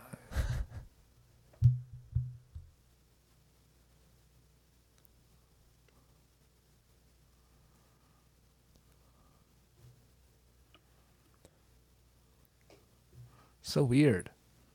So Why? Why do they do this? originally Tyrell was going to be a replicant in this scene. And the original Dr. Tyrell had passed away 4 years earlier, but to sort of like keep a continuity of like leadership for the company, they had a replicant take his place. And Roy was going to find out like right here that he was a replicant, and then find out that the actual body was kept in like this Egyptian sarcophagus, which again would have kind of added to like kind of that whole like him as like a god, is like one of the pharaoh, like this like, higher being. Yeah, how the god creator, king. yeah. How then every new pharaoh is the god king of Right. Egypt, and it just passes that mantle on. I think that makes more sense. That would have actually been Yeah, really cool. it would have been really good. Yeah, especially we were talking about earlier. There's like all this imagery when Decker's doing that. This, I don't understand what's going on here. Oh yeah, Like this shot makes no sense. Him going down. I'm guessing this is the elevator. That's what I'm assuming. Yeah. Yeah, he chases JF Sebastian down, and it's implied he kills him, and then he just why did we show that scene? That needs to be cut. It doesn't make any sense. It adds nothing. Just it blows my mind. But yeah, so like we were talking about with the, I think again there it says more than like you have someone set up who is a replicant, and it's another level of creator created, because it's also how do you build identity in replicants. This is the same as humans. Like if they look like human, they talk like they're human, no one can tell the difference, then wouldn't that make them human? yeah. It gives more depth to that concept of like, well, when does a replicant stop being a replicant and they're human? Well, if you have a replicant of Dr. Tyrell, who's like running this company for all intents and purposes, being Dr. Tyrell, well, how is he not, essentially human at that point? It would have given more depth to this story, I think, if they kept that. For whatever reason, right before they started filming, like the whole movie, not like that scene especially, that's when they scrapped it. But I guess it was storyboarded. It was fully planned that was going to be a scene in the movie, and then they got rid of it. And I think that totally takes away. I think that would have been a great scene. That's absolutely why I think why Philip K. Dick liked the original script then, because that makes more sense. Because then you have the idea of your God being created. Yeah. And that makes so much more sense with everything else that's going on here, of why there's a possibility that replicants can be more. Really, it's just like replicants wanting to be something, but oh yeah, we can't really do that. We've just made you that way, and you're expendable. Yeah. No, I think that takes away from this movie a lot by not keeping it kind of the way it was originally scripted. These look like what are those little creatures on Tatooine? That's exactly what I was thinking. I was just like, Jawas. oh, Mando. Jawas. Oh, I can Mando think just of got his something. ship scrapped. Utati. That's all I That's the can same thing think I of. got when the guy's like squishing his eyeballs in. I'm like, and then I crushed her face like this. Oh God. At the mountain. Like, That's like the most horrifying scene I think I've ever seen. Yeah. I think I like paused and like left for a minute. I'm usually not grossed out, but that screen that Pedro Pascal has, I was like horrified by Yeah. it. That is a incredibly gruesome scene. Which is crazy because the same thing just happened here. And I agree. Like, there was so much, the build up to it was so much different in Game of Thrones. The shrieking was so much different in Game of Thrones. There was, it's unbelievable how well that was done, Yeah. even though it was literally the exact same thing. yeah. And we talked through that whole thing. We talked about how a different version of that scene would have been so much better.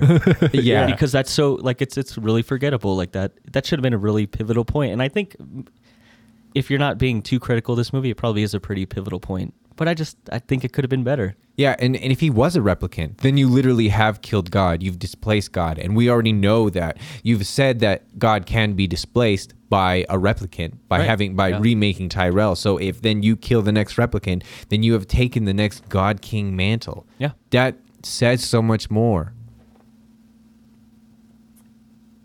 At least consistent with what we've already established for the world building. Yeah, no, I totally agree. For all the stuff that they kept in this, you could have removed that and then just make that scene like a minute or two longer where he realizes that it was a replicant. Like, that makes this movie so much better. Yeah, absolutely. I wish there was another, maybe just one more cut One more. out there. One more. The, The final cut. I'm final serious cut. this time, guys. I'm serious. This is the final cut. That should be the title of it. For real, we're done after this one.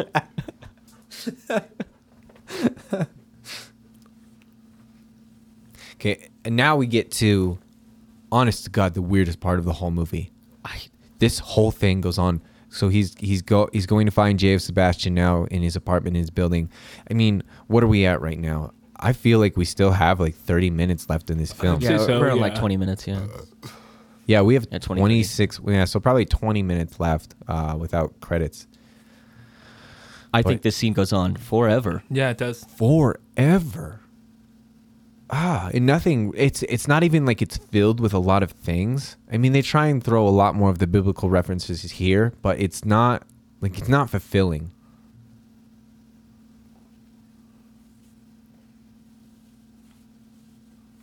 See, this is not a very, very stylish camera setup. And again, look, they shot this the same day that when they shot the scene with J.F. Sebastian. One that you liked, yeah. Yeah, and it's just lazy. They left the camera in the same place. So like, okay, now Harrison, it's your turn. It's your shot. Yeah. That's just I don't like things like that because it's not represented enough. You're not creating enough perspective about your film. Like, it's not like, show me something different. Like, it's not like they're reusing that shot to say something. They're just doing it for the convention of not having to set up another camera and light again. This is interesting. I do like all of these dolls though, and all of this. It certainly sets the scene. It's a really creepy scene. Mm-hmm. But again, it's like you said, it's long and it feels like it's in the service of nothing. So Yeah, like it feels like it's gonna say something, but the film starts going in a different direction.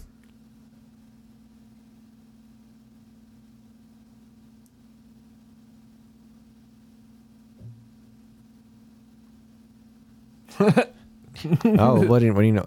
There needs to be a kill count episode of this Yeah. where how many times Harrison Ford could have died. died.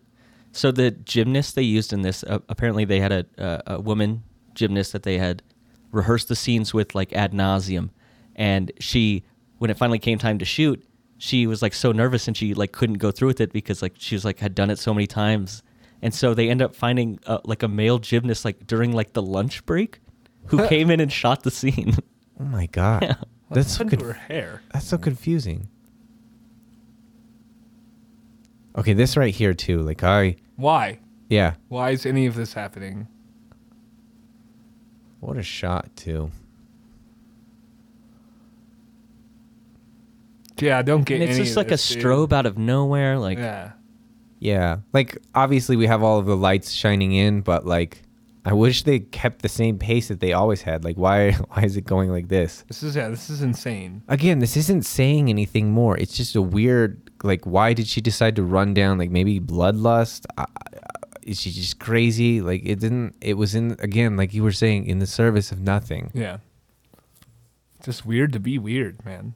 Yeah. And You'd it's think also- they'd be it's like- so concerned yeah. about their own self-survival, their survival, like preoccupied with that, they would just absolutely kill him immediately. It wouldn't be nothing stylish. You're just like, I'm so much stronger than you. I'm just going to rip out your heart.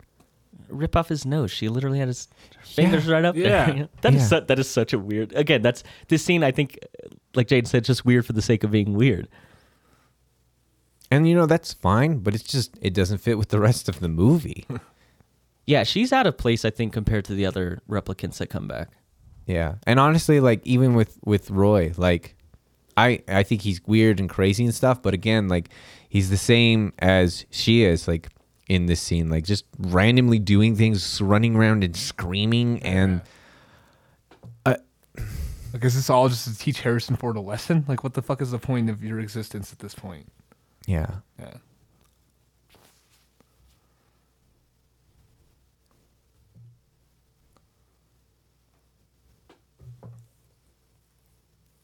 This is another bit that just feels like it goes on and on and on. Where did the sand come from on his knuckles? I don't know, maybe he's Why is her tongue out? Like, what the fuck is going on?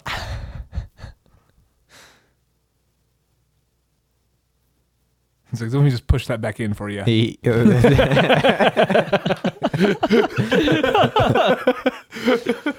like, keep it in your mouth, darling.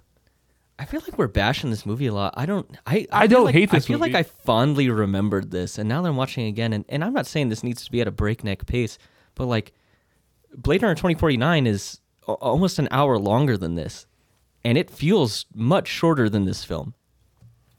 To me, I mean, there's just so much to look at, and there's so much going on in that movie. This one is just feels like every scene could have had a minute or two cut out of it. You know? Yeah. Yeah, like so again, like comparing to something like Tarkovsky, like the point is to live in the space. It's meant to be slow. This is something else. It's trying to build tension, but it tries to build tension for so long that it's not believable anymore. We don't experience it the same way. What the fuck is, like, why is he doing this?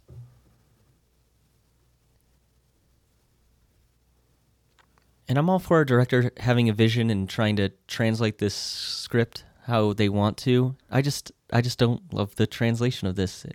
It's like you said, yeah. It takes too long to get to the tension point that now I've already I've lost interest in what's going on in a way. It's like I do like his acting here. I think is good. Yeah, it's very fun. Oh, yeah. And very Yeah. very weird and interesting. Mm-hmm. I just Harrison wish, Ford, like- however, is just like walking around, stumbling, being no, Rutger Hauer's easily the best part of this film. yeah. Yeah. Like easily. And then he goes back to her, which also does. You were just there, man. You just pushed her tongue back in her mouth. This, Leave her this alone. needs to be cut. Yeah. Again, like because this was the same shot, and they just decided to cut That it was and added then to this splice it. other Yep. scene that makes no sense. He was just chasing after Harrison Ford in another part of the house. Well, but he said he was going to give Harrison Ford a head start. but Hey, it would've maybe been- that's why he had sand on his knuckles earlier, is because he punched through the wall. We just hadn't seen it yet. right. It's interesting. Yeah, continuity error. Oh, But I he's think been it would've spending some been- time in the bathroom with some drug dealers. So it looks like. Fuck. But I think this would have been cooler if you see Harrison Ford running away and then you hear Roy counting down and his countdown gets more distant as he's running. Like that makes Yeah. this whole like tension of him running away. That makes for a more exciting scene, I think. With zero music too. Yeah. And that would be a way of you can elongate your scene without it being boring, Yeah. Mm-hmm. I think that's significantly more Oof. terrifying. Again, this is why like all of the 80s film, this is the aesthetic with this idea of like pure formalism, and why I hate all of it is because it's melodramatic because they don't understand how to shoot things correctly, how to shoot things in with camera placement and camera angles that are more subjective. They're just trying to get everything in the frame. Well, yeah, because they've been working. They've been making profits off the movies that they have been making with these kind of shots. Like, hey, that formula worked. They made money. Let's use that again. Yeah, like that's the one thing. Like Spielberg probably is one of the ones I can think of that probably defined that style very early on. It's why the tentpole is like, where did his clothes go? Why is he not dressed now? You know, I love that he's just kind of running around because it's kind of crazy. Yeah. We don't need to see it multiple times though. Like, okay, we got the one that's crazy, and like I don't know why he's climbing out of this right now. It's very strange. He could have just gone out the front door. None of this makes any sense. I would like to know how the pace of this compares to Alien, because that's another Ridley Scott, Yeah. Science fiction, everyone Yeah. loves that. So I wonder if Never seen them. I wonder if I went back and watched it, if I'd be like, wow, this is really boring. No, I think Alien would work because that is the point. The point is the whole film is meant to be this long slog of very uncomfortable. We don't know what's around the corner. That's not what this is. This is just a random scene that they decided like, because Alien came out before this, right? Yeah, 1979. Yeah. So I think they're like, okay, Ridley Scott knows how to do this, and like let's. Yeah. And then he decided like, I'm gonna keep doing this type of thing, and adds it in here. And I think it you're doesn't make right. Like sense. that would Why fit. is there a fucking mannequin on the floor in the bathroom? Yeah. Why? Because it's Creepy House, man. But I think you're probably right. That kind of slow, like kind of methodical approach to the scenes would probably fit the tone of Alien better than this. Mm-hmm. And then here you go. And then here's another biblical reference that's just, it doesn't make a lot of sense. So Well, why is he doing that? I don't get any of this at all. So now it's martyrdom. He's piercing his hand like Jesus was, but he's not a martyr. It's just another symbol that adds to the biblical. Like all he's done is like, I guess he's meant to show that he's relieving pressure in the joints because his hand is clenching, and so he stabbed himself. That's so goofy. It is so goofy.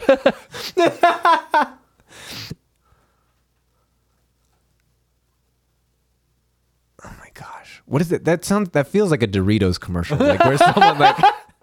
That sounds like where someone Like someone opens a bag and then his buddy's Yeah, roommate's head yeah. busts through the thing. Yeah. Like, I smelled nacho cheese. there's a commercial. Like I just feel like that feels like a Doritos commercial. Where's the Cool Ranch? You're so right. Yeah, but so there we have like another biblical reference. Like I just wish that there was like one character, like take Roy Batty, take Rutger Hauer's character, and make him talk in biblical parables like throughout the film. Then you've established that's kind of like the point. You're leading towards something. Whereas like here, it's just like, let's throw another biblical something at this because we want faux depth to our film. And he's howling because he's, I don't know. More Dorito. You didn't lick the dust off your fingers.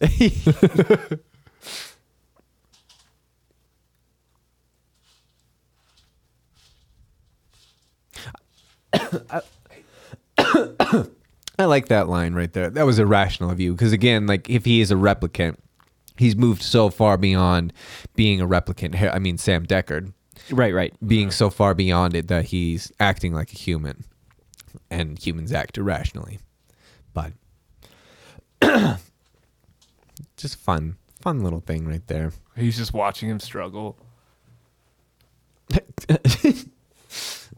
Feel the rain for a moment and then duck back in. So a lot of all this climbing and all the scenes that take place here were with Harrison Ford's stunt double.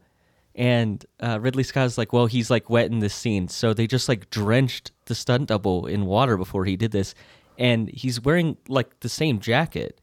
And so I guess like the stunt double is like trying his best to like do all these things, but like he's weighed down by this like just water soaked jacket. I guess there's this like jump. Do we miss it? Maybe I didn't. No, it's about to happen. Yeah, this Oh. jump that takes place, he like almost misses it. I guess he hurt himself pretty bad doing it because he's like, this jacket weighs a ton. Like, it's just because, and I get it. Like, you want to keep some continuity, but like, it change your stunt then, or like maybe lightly spritz the jacket. Yeah. You know, you don't need to have it soaking wet. So yeah, I guess the stunt double like got hurt pretty bad. That's crazy. Well, and then there again, we have Rucker Hauer running through the hallway, like, why? Naked. Like, it's just like, it's not really adding anything. No, why did he take off his clothes? I still don't understand things that are happening. Yeah. Like, I'm like, okay with that, but, because he's like just going crazy. It's just But weird, it's like crazy weird for, weirdness for no yeah, reason. it's crazy. He's going crazy for craziness sake. I wonder if maybe it's supposed to establish that he's getting close to like his 4 years, and so he's starting to deteriorate, and so that's why maybe that's kind of why they're all acting crazy. Yeah, this jump, yeah. He's slams, That's like Jesus. You know, but honestly, like, The scene is just so everything that Harrison Ford just did there was so awkward. Yeah. but yeah, like, Pull yourself up. like I know, like, Work on getting up on the building. but yeah, like the jacket has continuity. I mean, like, there are so many things in film, like generally pool balls are painted tennis balls. Yeah. So that they don't make sound. So Right. make a jacket it's that always like fake ice. The brown paper bags are made out of plastic and stuff. You know? Yeah. And honestly, with the rain falling, I don't even know that I would have noticed if the No. jacket wasn't soaking wet. Like, Yeah. just the scene is already built up. Why does He was just have holding a dove? fake dove oh my 2 God. seconds ago, and now it's real. Like, what? There was continuity there, huh? Why and where's the dove even from? Like, what does it even mean?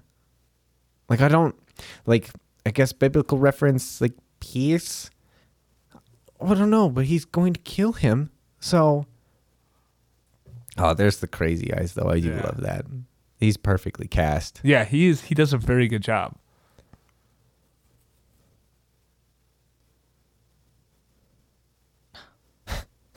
This is a great line.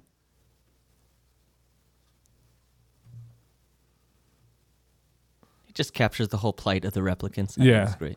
Yeah, but it's also like that's what it is to be human too. Yeah. Yeah. Like, so that's why, because we're all slaves to something in some way, because it's like free will and is still like within a certain set of boundaries. Like, we have so many physical constraints that free will has caveats with how it's defined. So it's not really that profound a statement in the context of like overall what the film has been saying. Because I mean, that's like everybody on Earth is basically like, you know, they're not slaves, but they're clearly not a part of the God creators, like the Tyrell Corporation. They're at the bottom of the barrel. Well, essentially, everyone on Earth is at the bottom of the barrel. Yeah, They that's what couldn't I leave mean. The planet, yeah. Yeah. I mean, that's why his apartment is so slovenly. So this last bit of dialogue he has, the night before filming, without telling Ridley Scott, he essentially like cut 90% of these lines out and just kept the parts he liked. And then the very last line he has is just one he created on his own. It said apparently like moved people on the set to tears. Like I love this bit of dialogue here.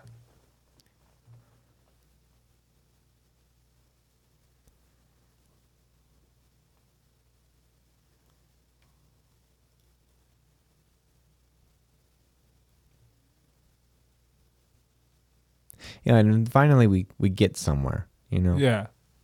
Like literally like he's acting crazy, but we decided to give him like an actual human moment. Yeah. Yeah. Why is his skin turning blue? Those were his tattoos. Yeah. Oh, okay. Yeah, he has a few. I thought it was like the rain hitting it. I was like, what the fuck is going on? and then But that makes more sense. and then the dove. I don't really know.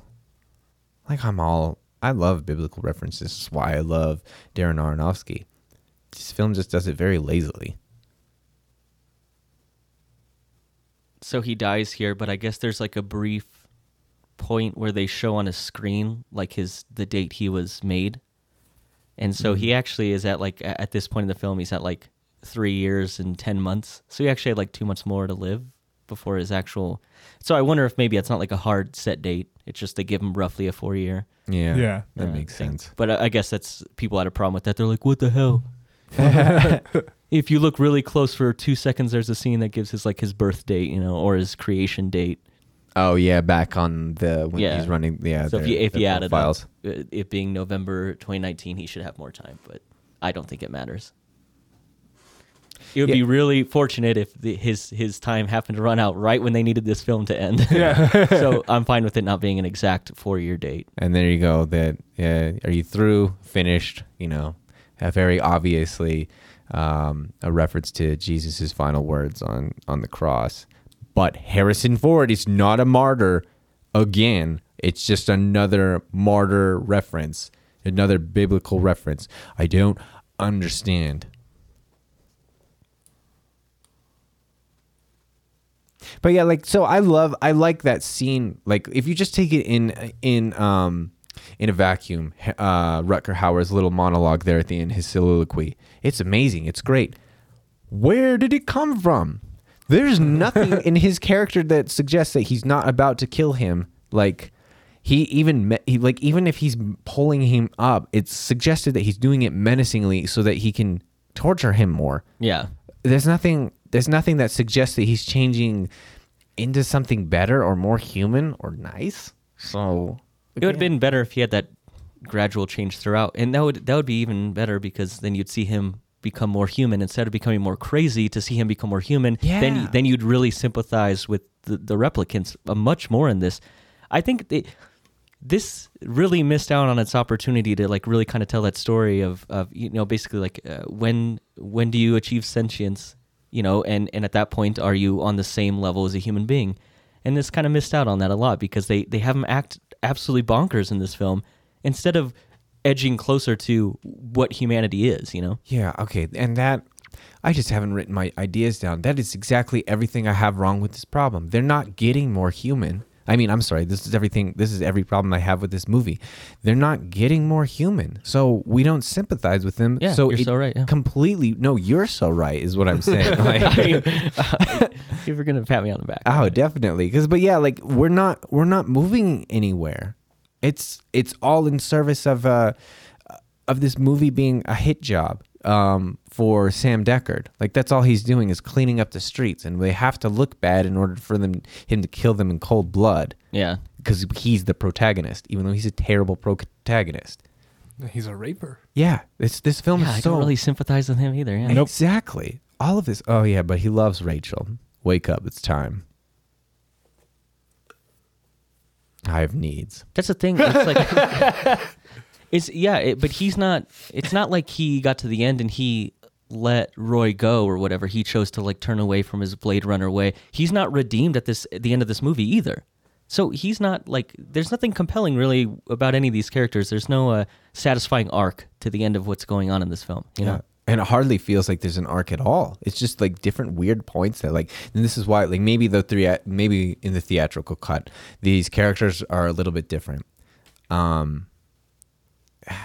They had over 4 hours of film to work with, so I imagine there is some way you can cobble this movie together to make you care more about these characters. I think. I absolutely. I think I care mostly about Roy just because I just love the acting performance behind the performance it. Yeah, is amazing. Yeah, Mm-hmm. I don't get this, and then here we have another origami thing. it's a unicorn. It's because Harrison Ford is a unicorn because he's a replicant who can live longer. I suppose that's. I'm just kidding. I I will- just made that up right now. That honestly makes the most sense out of There's anything else in unicorns this all over the movie. place. But really, Rachel's a unicorn. Why did we need a memory echo of him saying that? That happened 4 minutes ago. Yeah, it's not even 4 minutes ago. And it's over. What the Why? fuck? It just cuts off right there. Bang, done. I just don't understand. I can understand why this movie might be a classic in the same way that Star Wars is an amazing, because it's not. It's awful. It's garbage. But it's it's set a certain aesthetic that that film started to live up to. It became the standard that things were oh, this is what we expect. It looks so cool. I'm sure we're gonna get wider this audiences. is full of technical achievements for its time. Yeah. It looks. I mean, for when it came out, this must have really blown people away. And I hate that rewatching it. It's you can notice how dated it is, but I still like You gotta appreciate. try- you I still gotta- appreciate what I'm seeing. Yeah, you gotta Yeah. try and like put that out of. Yeah, it's Yeah. understanding the context of when you're watching this. I think helps you enjoy this film more. Yeah, You know? I still enjoy the movie. I like this. I don't know if this is one I throw on, like, because again, I hadn't seen this movie in a long time. have So n- we're like, I don't know if I've ever seen this movie oh really? before the other day. Yeah.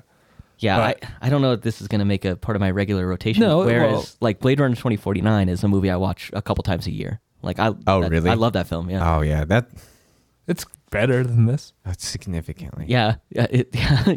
every way. Yeah. I mean, so how many electric sheep do we give it? Thank you. I was going to say that. Are you? Thank you. Oh my god! I'm Oh. very pleased. That's why we do a what's podcast the Pokemon that's in the electric sheep? Are you talking Mareep? about Mareep? Yeah. Yeah. Yep. That's what I'm looking at. So, We'll put it. Yeah, we'll put it like reaps.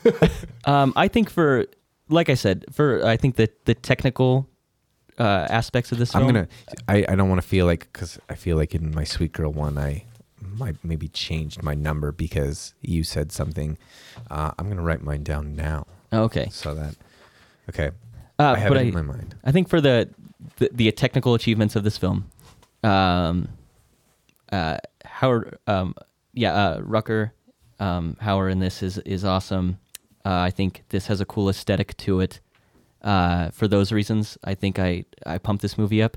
But yeah, I think that this film missed out on a lot of like asking and answering important questions of like humanity and sentience and Yeah. the value of those. And I wish it would have dove deeper into those. And it's just, this movie feels much longer than an hour and 50 minutes. Oh yeah. And that's part of my problem with it as well. But I still think I can appreciate it is kind of a classic. So I put this at like 5 out of 10. yeah. Yeah. I give it like a 5.4. Okay. I like it. There's definitely, I mean, without the rape scene, this is like a 6-7 yeah. for me. How yeah. awkward is that? Yeah. I There's read- good yeah. performances in this movie. I read before that that was originally written and even shot as a much more like loving Yeah. sex scene. Like should have been. So And so I have no idea why you removed that and it changed it to this much more abrasive. Like you said, it's kind of it's very it's very rapey. yeah. Yeah. I was trying to think of a more eloquent way to put it. Like Yeah. this forced kind of coercion into this situation. I don't really like it. It's rape. Yeah.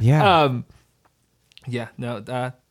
So there's good points in this movie. I think it does a lot of weird things just for the sake of being weird, which I'm not a fan of. Do weird things for the sake of art, not for the sake of, oh, let's make my movie stand out. It'll be like, oh, this movie's fucking weird. It's got to be good, dude. Yeah, exactly. And I think that they missed the mark on a lot of stuff. The story they could have done. I mean, there's a home run here. It's a softball pitch, like you were saying. Like humanity and the aspects of that could have been nailed here, and it wasn't. Right. And Yeah. so yeah, Yeah, and they removed scenes that would have really pushed that narrative forward. So it's just weird to me, like why do that? You know? Yeah. And so for me, like, I just feel like I wouldn't call it juvenile. I would just call it the camera work. Like a lot of the cinematography is so simplistic that it doesn't feel like they have like a mind for it. They don't know what they've made. They don't know what they're trying to go with their symbols, with their music, with their character development. All of it is wonky beyond belief. Like it's so weird to me looking back, like why this is a classic, because even if you were to look at this film like on the merits of story, it's terrible. It's really not very good. But there's a lot of things I appreciate. I mean, they clearly have everything mapped out. Like they have the all of the street scenes with all of the people moving. Those scenes are so hard to shoot. There's a lot of interesting things there. It brings up some ideas, but ultimately I'm going to give it a 5.8. It's We're all hovering around the same thing. yeah. It's just not. It's really not as good. Even if I saw it in 1986, I just don't think. I feel like this would be like looking at one of the new Star Wars. Like, wow, an amazing Marvel for the time, but it's terrible. Yeah. yeah. I kind of get that.